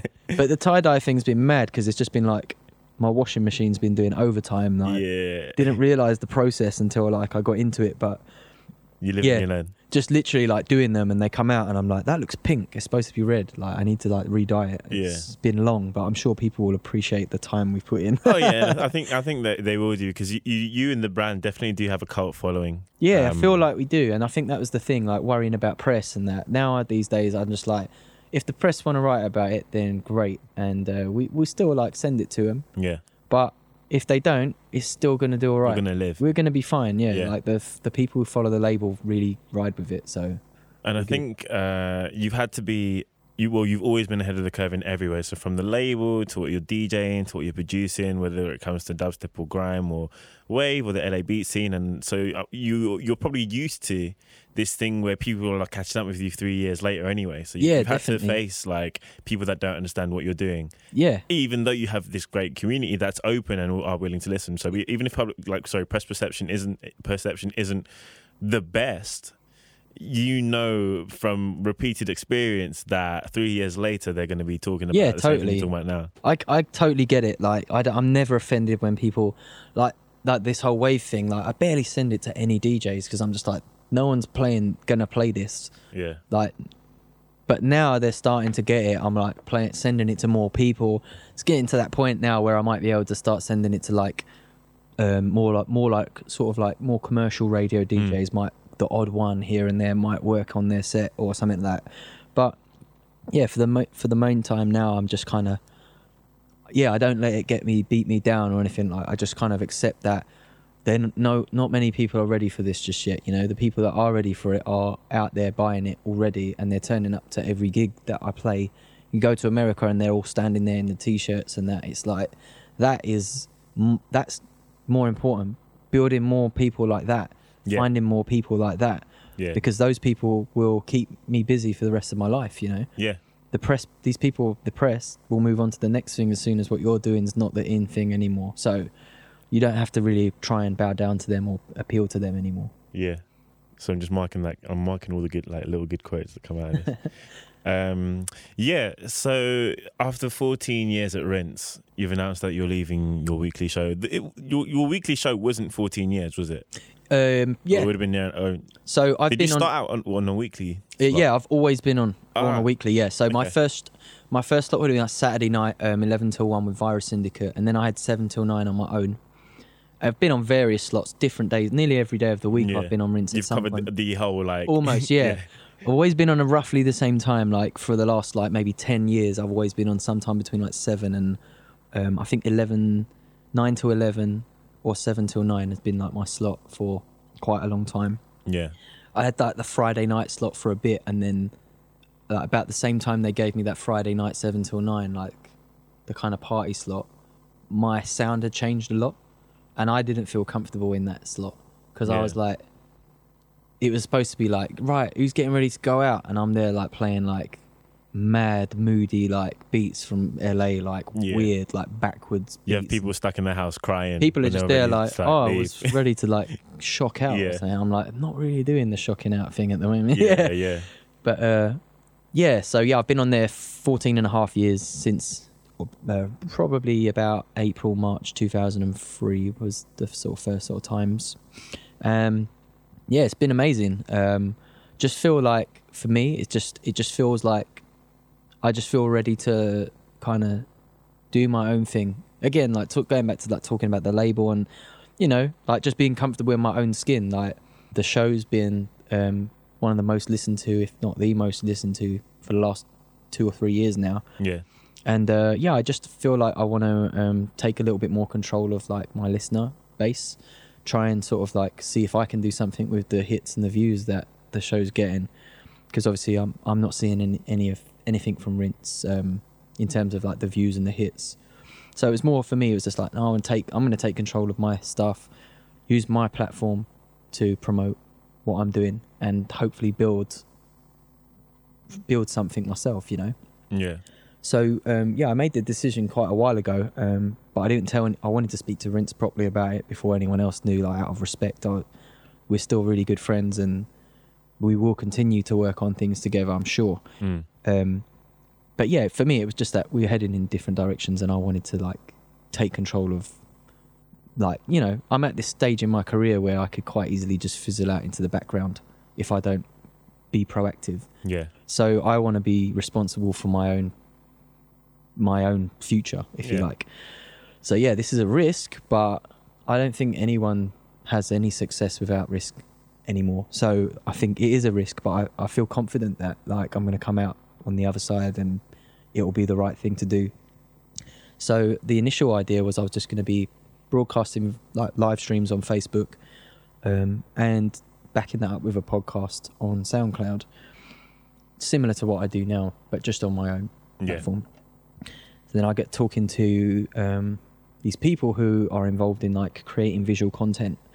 They make 360-degree videos that they can broadcast live on Facebook, and they also have interactivity on them in such way that if you comment on the Facebook feed, it pops up inside like this animated world.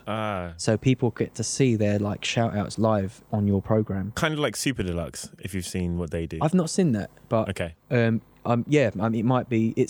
That's an Adult Swim thing that they have. Yeah, I mean, it's definitely got that kind of vibe. Like there'll be like animated characters in this kind of like created world that they've made, and so you're going to be able to see me live inside this. Like it'll be like a kind of cinema screen inside this 360-degree environment that we created, and you'll be able to see comments live. You'll be able to hear me live. I'll be able to interact with the people who are listening as well.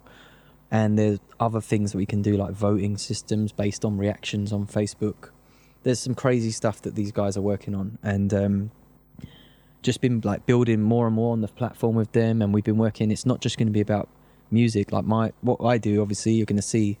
We're going to have some visual. There's going to be visuals with it.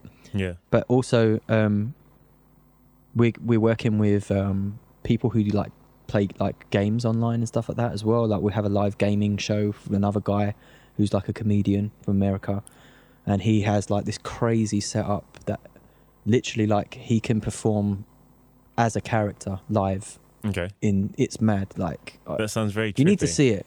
Yeah. Check out Unreality Journeys on Facebook. Okay.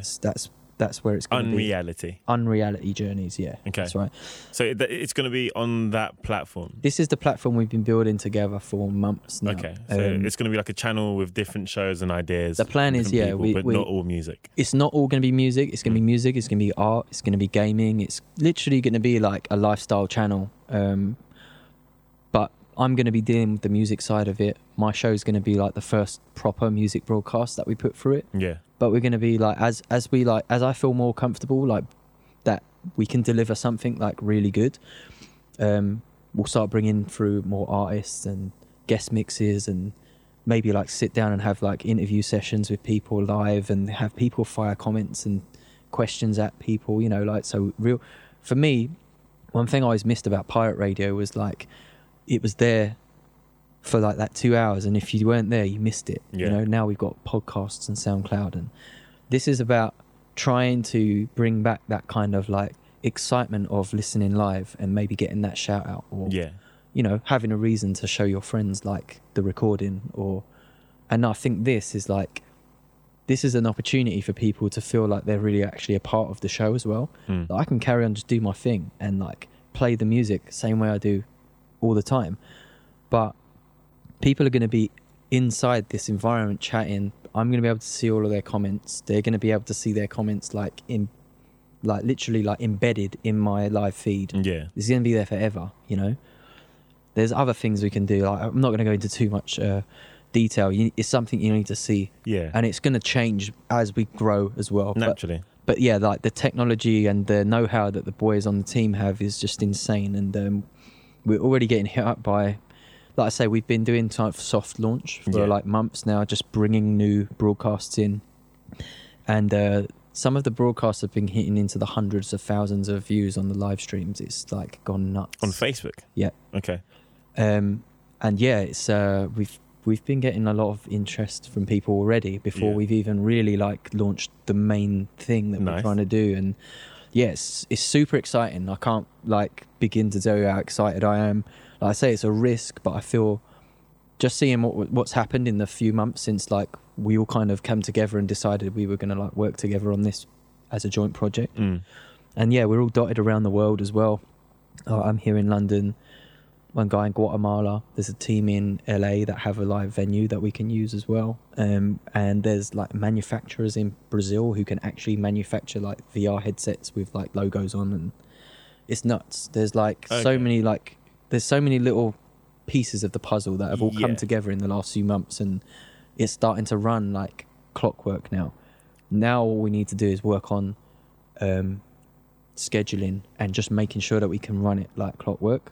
And once we're comfortable to that we can do that, we can start going, right, here's a show that this is going to be on every 2 weeks or every week. This one's going to be on every week at this time. And then slowly you start to fill up the schedule with like high quality broadcasts. Programming, yeah. Sometimes it's really funny, sometimes it's really serious, sometimes it's about art, sometimes it's a music show, sometimes it's comedy, sometimes it's... Okay. There's literally going to be a bit of everything on it. Yeah, Like, sounds like it. it's mad. It is mad, but I think that's the exciting thing. I genuinely think that like if this goes like better than we can imagine, you know, it literally could be like the MTV for the internet generation. It's like, yeah, like the way it looks as well is kind of like it incorporating this whole like internet kind of memes and vaporwave, and it looks amusing at times. Yeah. Some of the ones that have gone the best, like an example, the one I mentioned the other day, like just now, like 300,000 views on the live stream the other day. It was just a 4-hour stream. They just left it running and started sort of like adding bits as it goes. It's like a live VJ almost. They can add and remove things in the environment while it's going on, but they'll just play music in the background. Yeah. So the music's just like a playlist from YouTube that the boys have built, adding like things they like. And I've been helping putting things into the playlists as well. And just to test the audience, just to see what, if anything, are we losing people when this plays? Yeah, or taste making. just to see if like they like different kinds of music.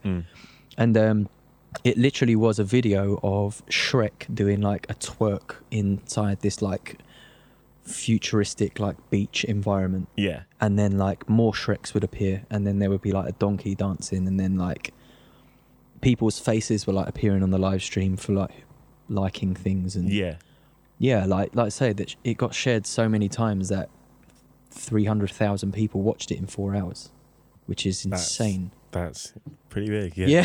Yeah, like that's like ridiculous.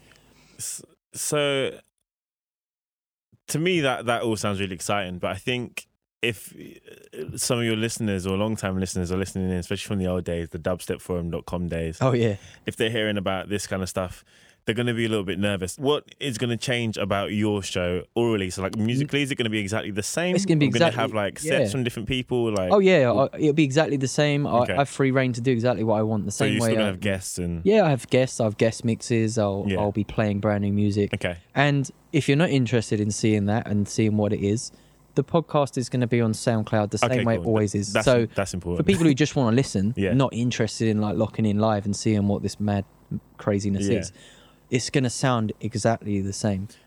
Apart from you might hear me going, "Oh, shout out so and so in the chat room," and talking about like the likes and reactions. Yeah, like, that would be interesting. Yeah, but that might, it might prompt people to check it out, and then if they like it, then they might log in live next week, and that's going to be interesting to see if like our live viewers start like week by week gaining more people, like making sure that they set their alarm to like be at their computer at a certain time.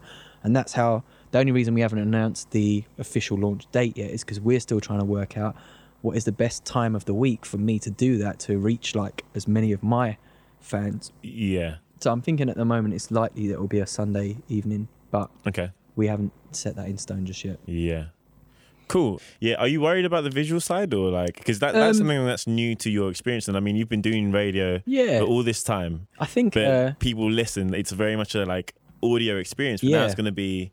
I've done a few Facebook live streams from my house, and I'm quite comfortable just having a like fixed camera on me. Yeah. We've got plans to like up the levels from that even further, but that is going to involve a build at my house. But we're making plans for it. Like, I'm hoping within the first few months of doing this that it will be ready. And once that second phase is done, the potential for the visuals is like out of this world. Okay.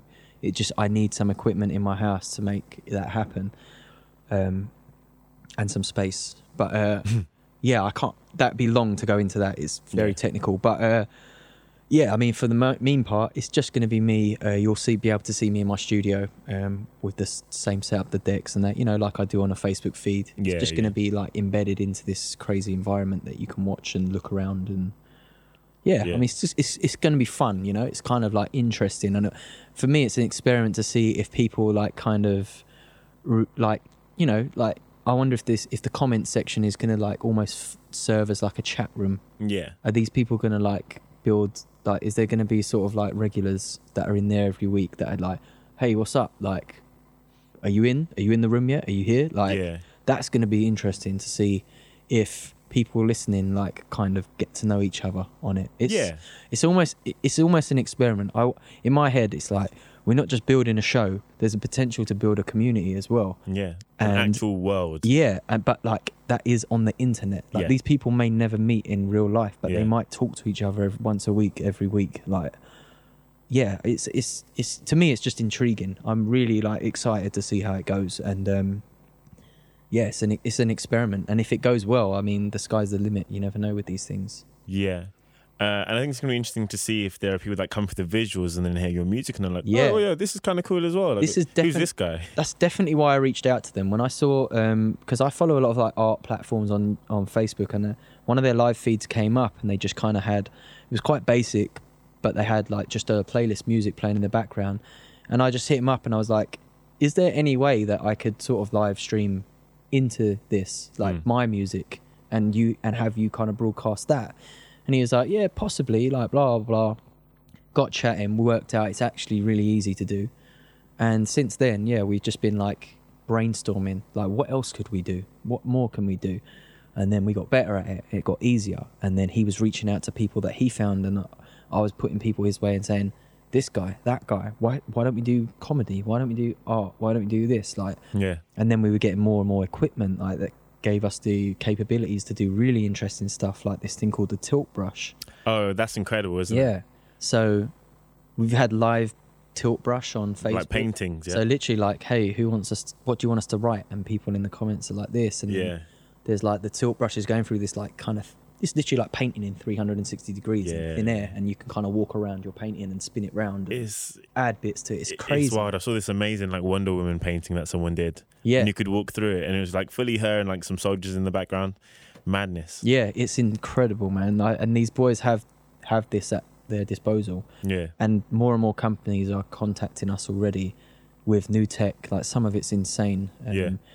We got hit up by a company just the other week who've created a 360 degree projector. So you can put it in a room and it literally projects onto the entire room, like in 360. So you can have like a snake travel like all around the room and on the ceiling and stuff, just from one fixed camp like Point, projector. Yeah. That's incredible. It's mad.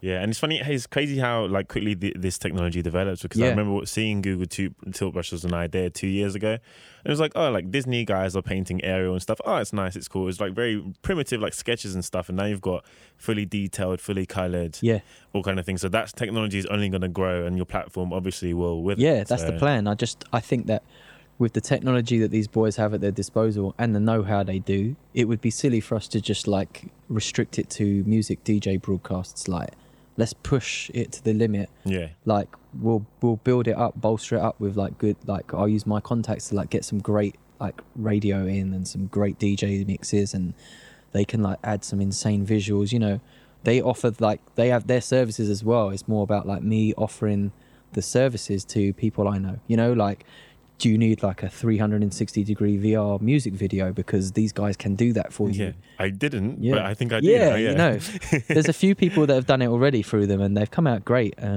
Warner Music in Sweden have been in touch with us about a couple of artists that they've been doing. They actually showed a little bit more interest than that. They seemed keen to be a bit more on board with the whole thing. Oh, really? I think like we're all kind of aware of the potential. We're quite now a bit careful about like letting anyone have too much, because the ideas we've got, like, we're all really happy with, and we want to see that before anyone else gets involved and start telling us what you should and shouldn't do. We're quite happy like with some of the ideas we've got and some of the people we've got on board already, so we're gonna wait and see. But yeah, I feel like the potential's there.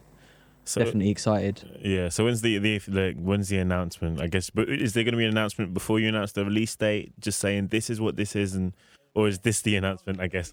I'd imagine the announcement will be this week. Okay, cool. I want to get it done before Rinse last show, just so that I can like throw forward and tell people like, go and check out what's there now. Like we'll give you a rough idea of what it's going to look like.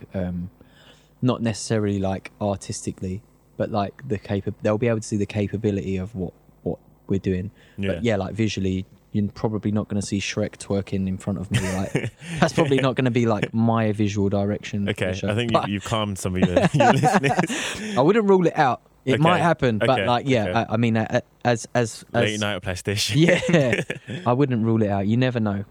But yeah, I mean, the visuals are just going to be an enhancement. It's not going to change the way that the show sounds. Definitely. Yeah. What was I going to say? Yeah, so speaking of your final shows, so you announced that you were leaving, then you did one show, and then the two after that, so the last show and the one before, you had your first it was the grime special. That's right, yeah. Then it was the dubstep special, and you had guys like DWE, Footsie, Jams, Koki, Joker, Chrome Star. Yeah. What's the plan for the last show? I don't know if I want to go into too much detail, but it's going to be it's going to be. This is coming out afterwards, I think. Yeah. I mean, so okay, yeah. So the last show, if you want, yeah, it's going to be more like future music focused, like about like what I believe is like the next. I want to use the platform, my last show. A lot of people, I hope, will be listening because it's the last one. So I want to use that to like promote some new music, like some kids that I think are like sick or like up and coming. So hopefully it kind of gives them a little springboard, and also just as like a statement that like. That's why I'm on Rinse. That's what I went there for. And that's what I believe radio should be about, is promoting new music, promoting new artists, and using the platform that you have to like celebrate the fact that new music is there and you're able to present it to people. So yeah, this show for me is like, I know like some of the people at Rinse were like, oh, can't you like hit Skepta up and see if he'll come through? I'm like, that's not really... Like we've done that. Like you can listen to me and Skepta on Rinse from years ago. It's there. It's been done. This for me is like the main reason I wanted to be on Rinse in 2003 was that they were the only station where I could listen to a DJ play music that I'd never heard before. That was within the genre of music that I was of a keen interest in, and yeah, I want to continue to kind of. I don't know, man. I just kind of hope that. It sets a bit more of an example. Like we've talked about the importance of new music in clubs, and I think I'd be silly to use my last show to just like celebrate some old music again. Or, you know, like I think that would be a bit of a like. I don't need to give myself a pat on the back. You know, I just want to make sure that the people realise the importance of spreading new music on the radio. You know. Yeah. Just giving people that experience and also the exposure for the artist too. Cool, man.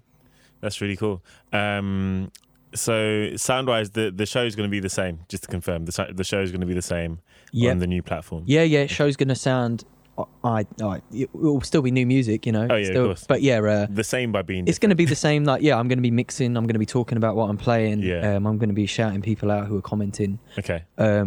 Yeah, and we'll have guests through some weeks. We might do interviews. You know, there's scope to do whatever I want to do. Same way I was with Rinse. You know. Yeah. So yeah, I think for people like out there who listen to the show, fans of the show, haven't got anything to worry about. I'm gonna still be continuing. It won't even be like I've gone anywhere. If you follow me on SoundCloud and listen to the Rinse show through that, it's really not going to be any different. It's just going to. There's no transition. Yeah, the artwork might look a bit different on the upload. That'll be the only, and it won't be on the Rinse. Shrek on it. Yeah, it won't be on the Rinse SoundCloud page. It'll be on mine. Yeah. So that's going to be the only difference. So I'd say like if you're not following me on SoundCloud or Facebook already, then do that because you won't miss like any broadcasts or podcasts that way. If you just follow Rinse to sort of hear what I've been doing, then you won't be seeing me on there. But you'll be hearing me on mine, so follow me on those and social media, obviously. Cool. So as someone that's been involved in music in almost every side, as an artist, radio host and label owner, what would you say is the most important thing that you've learned in the game? I mean, you said like new music on radio is important to you, but if you're talking to the new generation, what's it must be really hard after such a long career, but... Yeah, I don't know. I think I've always said to people that like just...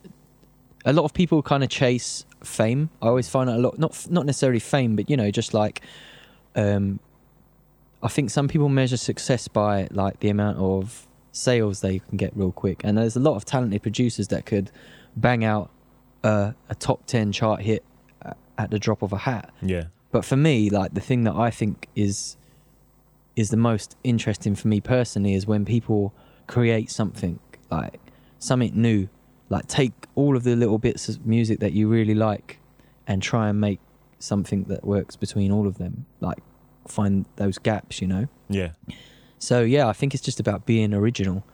Like, take influence from people by all means, but just ripping them off or like trying to make a quick buck off of like a scene that's popping at the time, or, you know, I've never really done that myself. I've always sort of helped try to build something from the beginning, and then when it does pop, you're looked at as one of the people who helped build it up, and then you flourish from that. Yeah. It's a long game because you will be working for like 3-4 years. Takes a lot of patience. Yeah, you got to be really patient, and that is something I've been drilling into all these youngsters, is that like this stuff does not happen overnight. Like, as much as some people it does, yeah, it does happen to some people, but those people are kind of like freaks of nature. Yeah, it's a ridiculous amount of luck. Sometimes it happens, and sometimes it's not even real, you know. And a lot of those artists don't stick around for like 5 to 10 years. They're gone within, you know, like their music kind of fizzles out after the space of a couple of years, and you just don't hear of them again. Yeah. And I've seen so many people that have been chasing like whatever scene's popping, you know, like one minute they'll be doing grime, and then the next minute they'll be doing dubstep, and then they'll be doing house, and then they'll be doing whatever, you know, like the next thing's going to be. But they'll always be like 6 months late to the party. And it's just like, I don't know, like it's, some people have success doing that, but I think if you want longevity, you just got to be honest to yourself and just try and do something original. And that, like, if you want to be respected as a musician, you know, if you want to be spoken of as someone who is important, then you just got to be doing you, and you just got to hope that people appreciate it enough to follow what you're doing and carry on following what you're doing. Yeah. And yeah, then you just pick them up slowly but surely, bit by bit. Your following will grow, and you'll start to earn some money, hopefully. Yeah, and I think a lot of people realise or can recognise rather when someone's not genuine. Yeah, definitely. Even in the scene, like me coming back to London from Japan, most of the people that I hang out with are all cool and lovely, but you do encounter those personalities where you realise that they don't have their heart in the right place necessarily. Yeah, you definitely meet a lot of sort of business types in this game. And they might try and be subtle, but it comes out. It's definitely like they'll start talking to you, but they only really know your name. They don't really know what you're doing. You'll meet these people and they're like, oh, plastician. Yeah. Oh, yeah. And then, oh, you know what? I'm doing this and I'm doing that. And like, let me get your number. And then like you'll get the email in the week, and it'll be like completely away, like could not be further away from what you do, or, you know, like they just heard your name and they want to attach what they're doing to someone who has leeches, a little bit of credibility, or you got to be very careful, like, to get involved with people. And yeah, trust, like you say, you can spot it. You got to be very careful in this game, who you trust, but most people are trustworthy in my experience. Most people are cool. But always be very wary of those people who speak business before anything else, because the music should always come first. And if the music's good enough, the business isn't as important, because it will just do it. It will do the job for you. Yeah. Very true, man. So if you had to, like, what do you think is the biggest misconception that people have about you or your music? It's not an easy question. I don't know, actually. I don't really know what people's perception of me is. I've always kind of stayed out of it. Yeah, I don't know. I've never really felt. I mean, there was times I remember, like Dubstep Forum. I definitely think people on that forum thought I was a dick. But why? I wasn't a dick. I was just opinionated, and you had a lot of posts on there. Yeah, I was opinionated. I would share my opinions on things, but I definitely think I remember, like, back in the days, someone at DMZ come to talk to me, and I was having a chat with him for like 10 minutes, and they said to me, like, oh, I thought you was going to be like an absolute dick, because like, you know, you posted that and that, and I was like, mate, it was a joke, like, it's like only a joke. Sarcasm, just like sarcasm thing, and like it's like, oh right, and I've had that a couple of times down the years, but I don't think, like, on a broader scale that people think I'm a dick. I just think that, like, maybe people have, like, read a couple of tweets and just made an assumption, or read something I wrote online. I don't know. Like, I don't feel like I write too much like stupid stuff online anymore. Maybe but now, yeah. yeah, now you really have to think about it because like if people come down on you, You'll you become say something, infamous. yeah, it's like damn, you got to be careful what you're writing online these days, like really do. And yeah, but I think I don't know, I feel like most people seem pretty cool with me. I think like the radio helps. People listen to your radio, they kind of feel like they know you because they hear your voice every week, and that helps. But yeah, I don't know, I don't think there's any, I can't really think what people really think of me. I'm not sure. Yeah. On Dubstep Forum, your occupation was listed as A&R for a Lithuanian dancehall label. Oh my God. What's that about? I didn't remember that, but yeah, I used to I used to think I was really funny, I think, and that was probably one of those. I used to roll with my mates. We used to go on holidays, and we used to think we were like the funniest people in the world. And that was the kind of banter that I would come out with. Like that was almost like borderline chat up line. Like if someone asked me what I did on a night out, that was the kind of stuff I was coming out with. So yeah. it was like That would make, I think that'd make a lot of girls want to learn more. Oh yeah. Well, I used to tell girls all sorts, man, and I never got too far. But I used to always have a good story to tell my mates about what I was just talking to someone about. Yeah. Yeah. There was definitely some weird jobs down the years. Definitely. So if you had to choose one song inside or outside of your own discography that represents Plastician and Plastic Man, what would it be? Damn. That's a tough one. Take your time. I don't think I've written it yet. I honestly don't think. Yeah, I don't think anything really like. I don't think I've exported that track out of my computer that I go. People gonna know what time it is when they hear this. Like, okay. Yeah, I've always felt like I like all of the music I make. Like, you wouldn't hear it if you wouldn't get finished if I weren't feeling it enough to like share it. Yeah. But yeah, I think it's a really tough question. There's so much music that I love out there that I would love to say, yeah, I'll claim that one as mine. But yeah, I don't think I've quite made that track yet. I've a lot of tracks that I really like. I think my favourite of my own is like Aqua Rhythm is one of my favourites. Another track I did called Alone Time, which was kind of like a progressive dubstep almost, which was quite chilled. I quite like that. When I listen to it every now and then, I'll be like, oh, that was a pretty good track.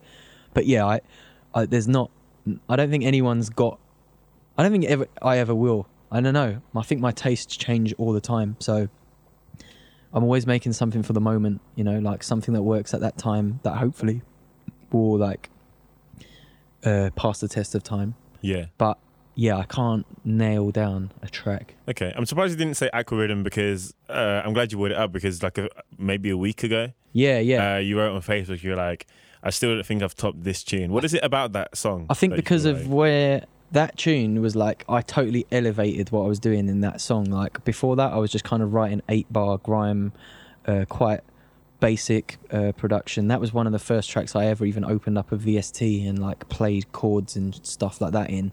I'd never put chords on any song before that. Wow. And it was like grime that totally flipped itself on its head at the tail end of the track. And I don't even know if anyone's made instrumental grime that does that now. Like maybe they have. I don't know. Like there's definitely stuff that sounds a bit grimy that's like that now. Well, it sounds like grime. But at the time when I made that, no one knew what people were saying. It's not grime, and it clearly wasn't dubstep. And that was the sort of music that was that sort of era where like people like your Aphex Twins were looking at what I was doing because of that, And at the time I was having fun. And like, if having fun brought that out of me, I listen to it now and I'm like, damn, I'd love to have that headspace now. Like, but have the know-how, the knowledge that I do about production now. Yeah. But like having that kind of like playground, like fun, anything goes attitude to like, yeah, just like sense being of innocence almost. Yeah, just like anything goes, all the patterns. No can be rules. Different. Yeah, exactly.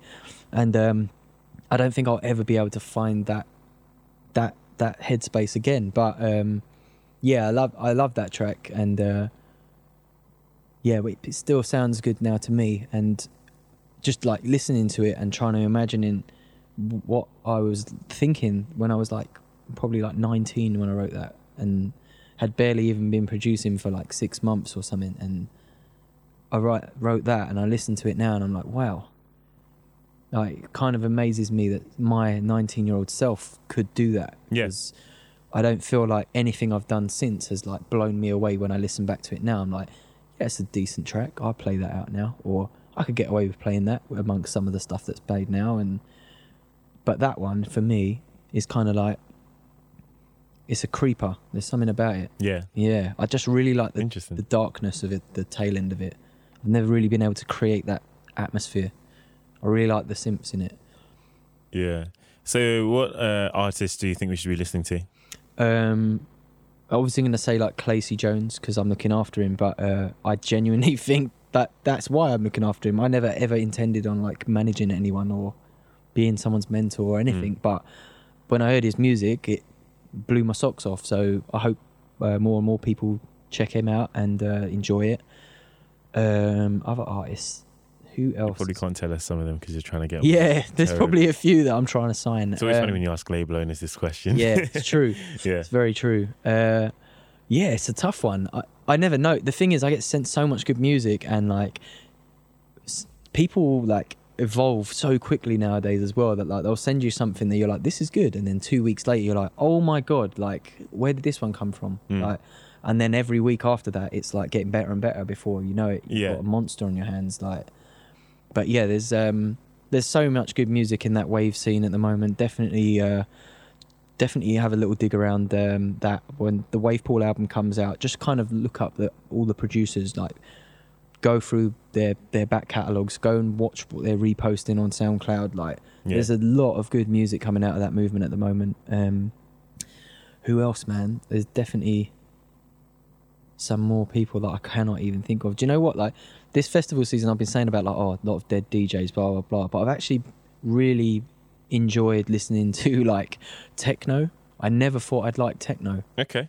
I couldn't tell you any of the artists that I particularly enjoy because I haven't got round to digging into it yet. Yeah. Some of the DJ sets that I did enjoy this summer were techno ones. It does bang at festivals. Doesn't it? It? And I was like, some of it was like finding this little side stage and just listening to DJs and being like, this is really good. Like a guy called Honey is like amazing DJ. Like, he doesn't just play techno, but yeah, I mean, his DJ set blew me away. He's my mate, but like Scream played one of the best sets I think I've ever heard at Hideout Festival. And yeah, I was really pleased for him as his friend. I was like, couldn't believe how well he played, and just hearing some of the music he was playing, I was really into it. And yeah, I'm gonna definitely start digging around. I wouldn't. Yeah, I couldn't tell you like who any of the artists that I heard were yet. I mean, I haven't got into the digging around and finding. You don't when you were there in the festival. You just enjoy the music. Like, this works. Decent. Yeah, like a lot of the time I never really could get into it, but this time round I was like, this is good. I like this. Yeah. Cool. But yeah, I think it's kind of interesting. Okay. Always constantly like trying to, be open-minded about music, and I never thought I'd get into techno. I never thought I'd enjoy it as much as I actually have been doing in the last 6 months or so. But yeah, I don't know. It wouldn't fit in with what I play now, so I can't imagine. Yeah. But I can enjoy it. It might be something that I enjoy in my spare time. Maybe like bang the odd mix out or something. But I couldn't imagine like it becoming a part of like my repertoire. Doing a techno set, like you do disco sets. I'd be so surprised if people started booking me for that kind of thing. Cool. So, last question. What are your plans, apart from the platform, for the next 12 months? I just want to get more music out. I've got so much stuff that I'm sat on at the minute. It's just a case of working out what fits with what and maybe like putting it into EPs. I've got a track with Jams, actually, that we just need to shoot a video for. Yeah. Once that's done, we'll start scheduling that. But yeah, apart from like running the label on this new platform, I really, really, really want to put out some music. And I have got some music that I'm really pleased with. Of your own? Yes, of my own, yeah.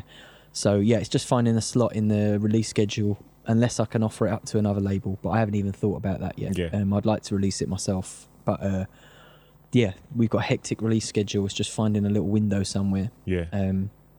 But, yeah, I'd like to think that within the next couple of months I'll at least have something scheduled. Like, there'll be a release date or somewhere. Yeah. Definitely, like, at the moment, just trying to get as much like just as much attention on what I'm doing. So just trying to keep super busy, doing things like interviews like with yourself, like all these things are things that are keeping me super busy, and it's just nice to have an opportunity to talk about what I'm doing still. And I feel like there's the best is yet to come. I honestly think that this is the beginning of something else. I don't know how big it will be, but I definitely feel confident that like something's going to happen. We just got to wait and see if it does. Awesome. I'm not going to try. Yeah, I'm going to be working hard enough to make sure it does, but whether it does or doesn't is like Hobson's choice, you know? Yeah. Cool, man. Thanks for having me, man. No, thank you. Really good chat. And I look forward to listening back. Yeah, likewise, man. Thank you. Big up. Thank you. Bless.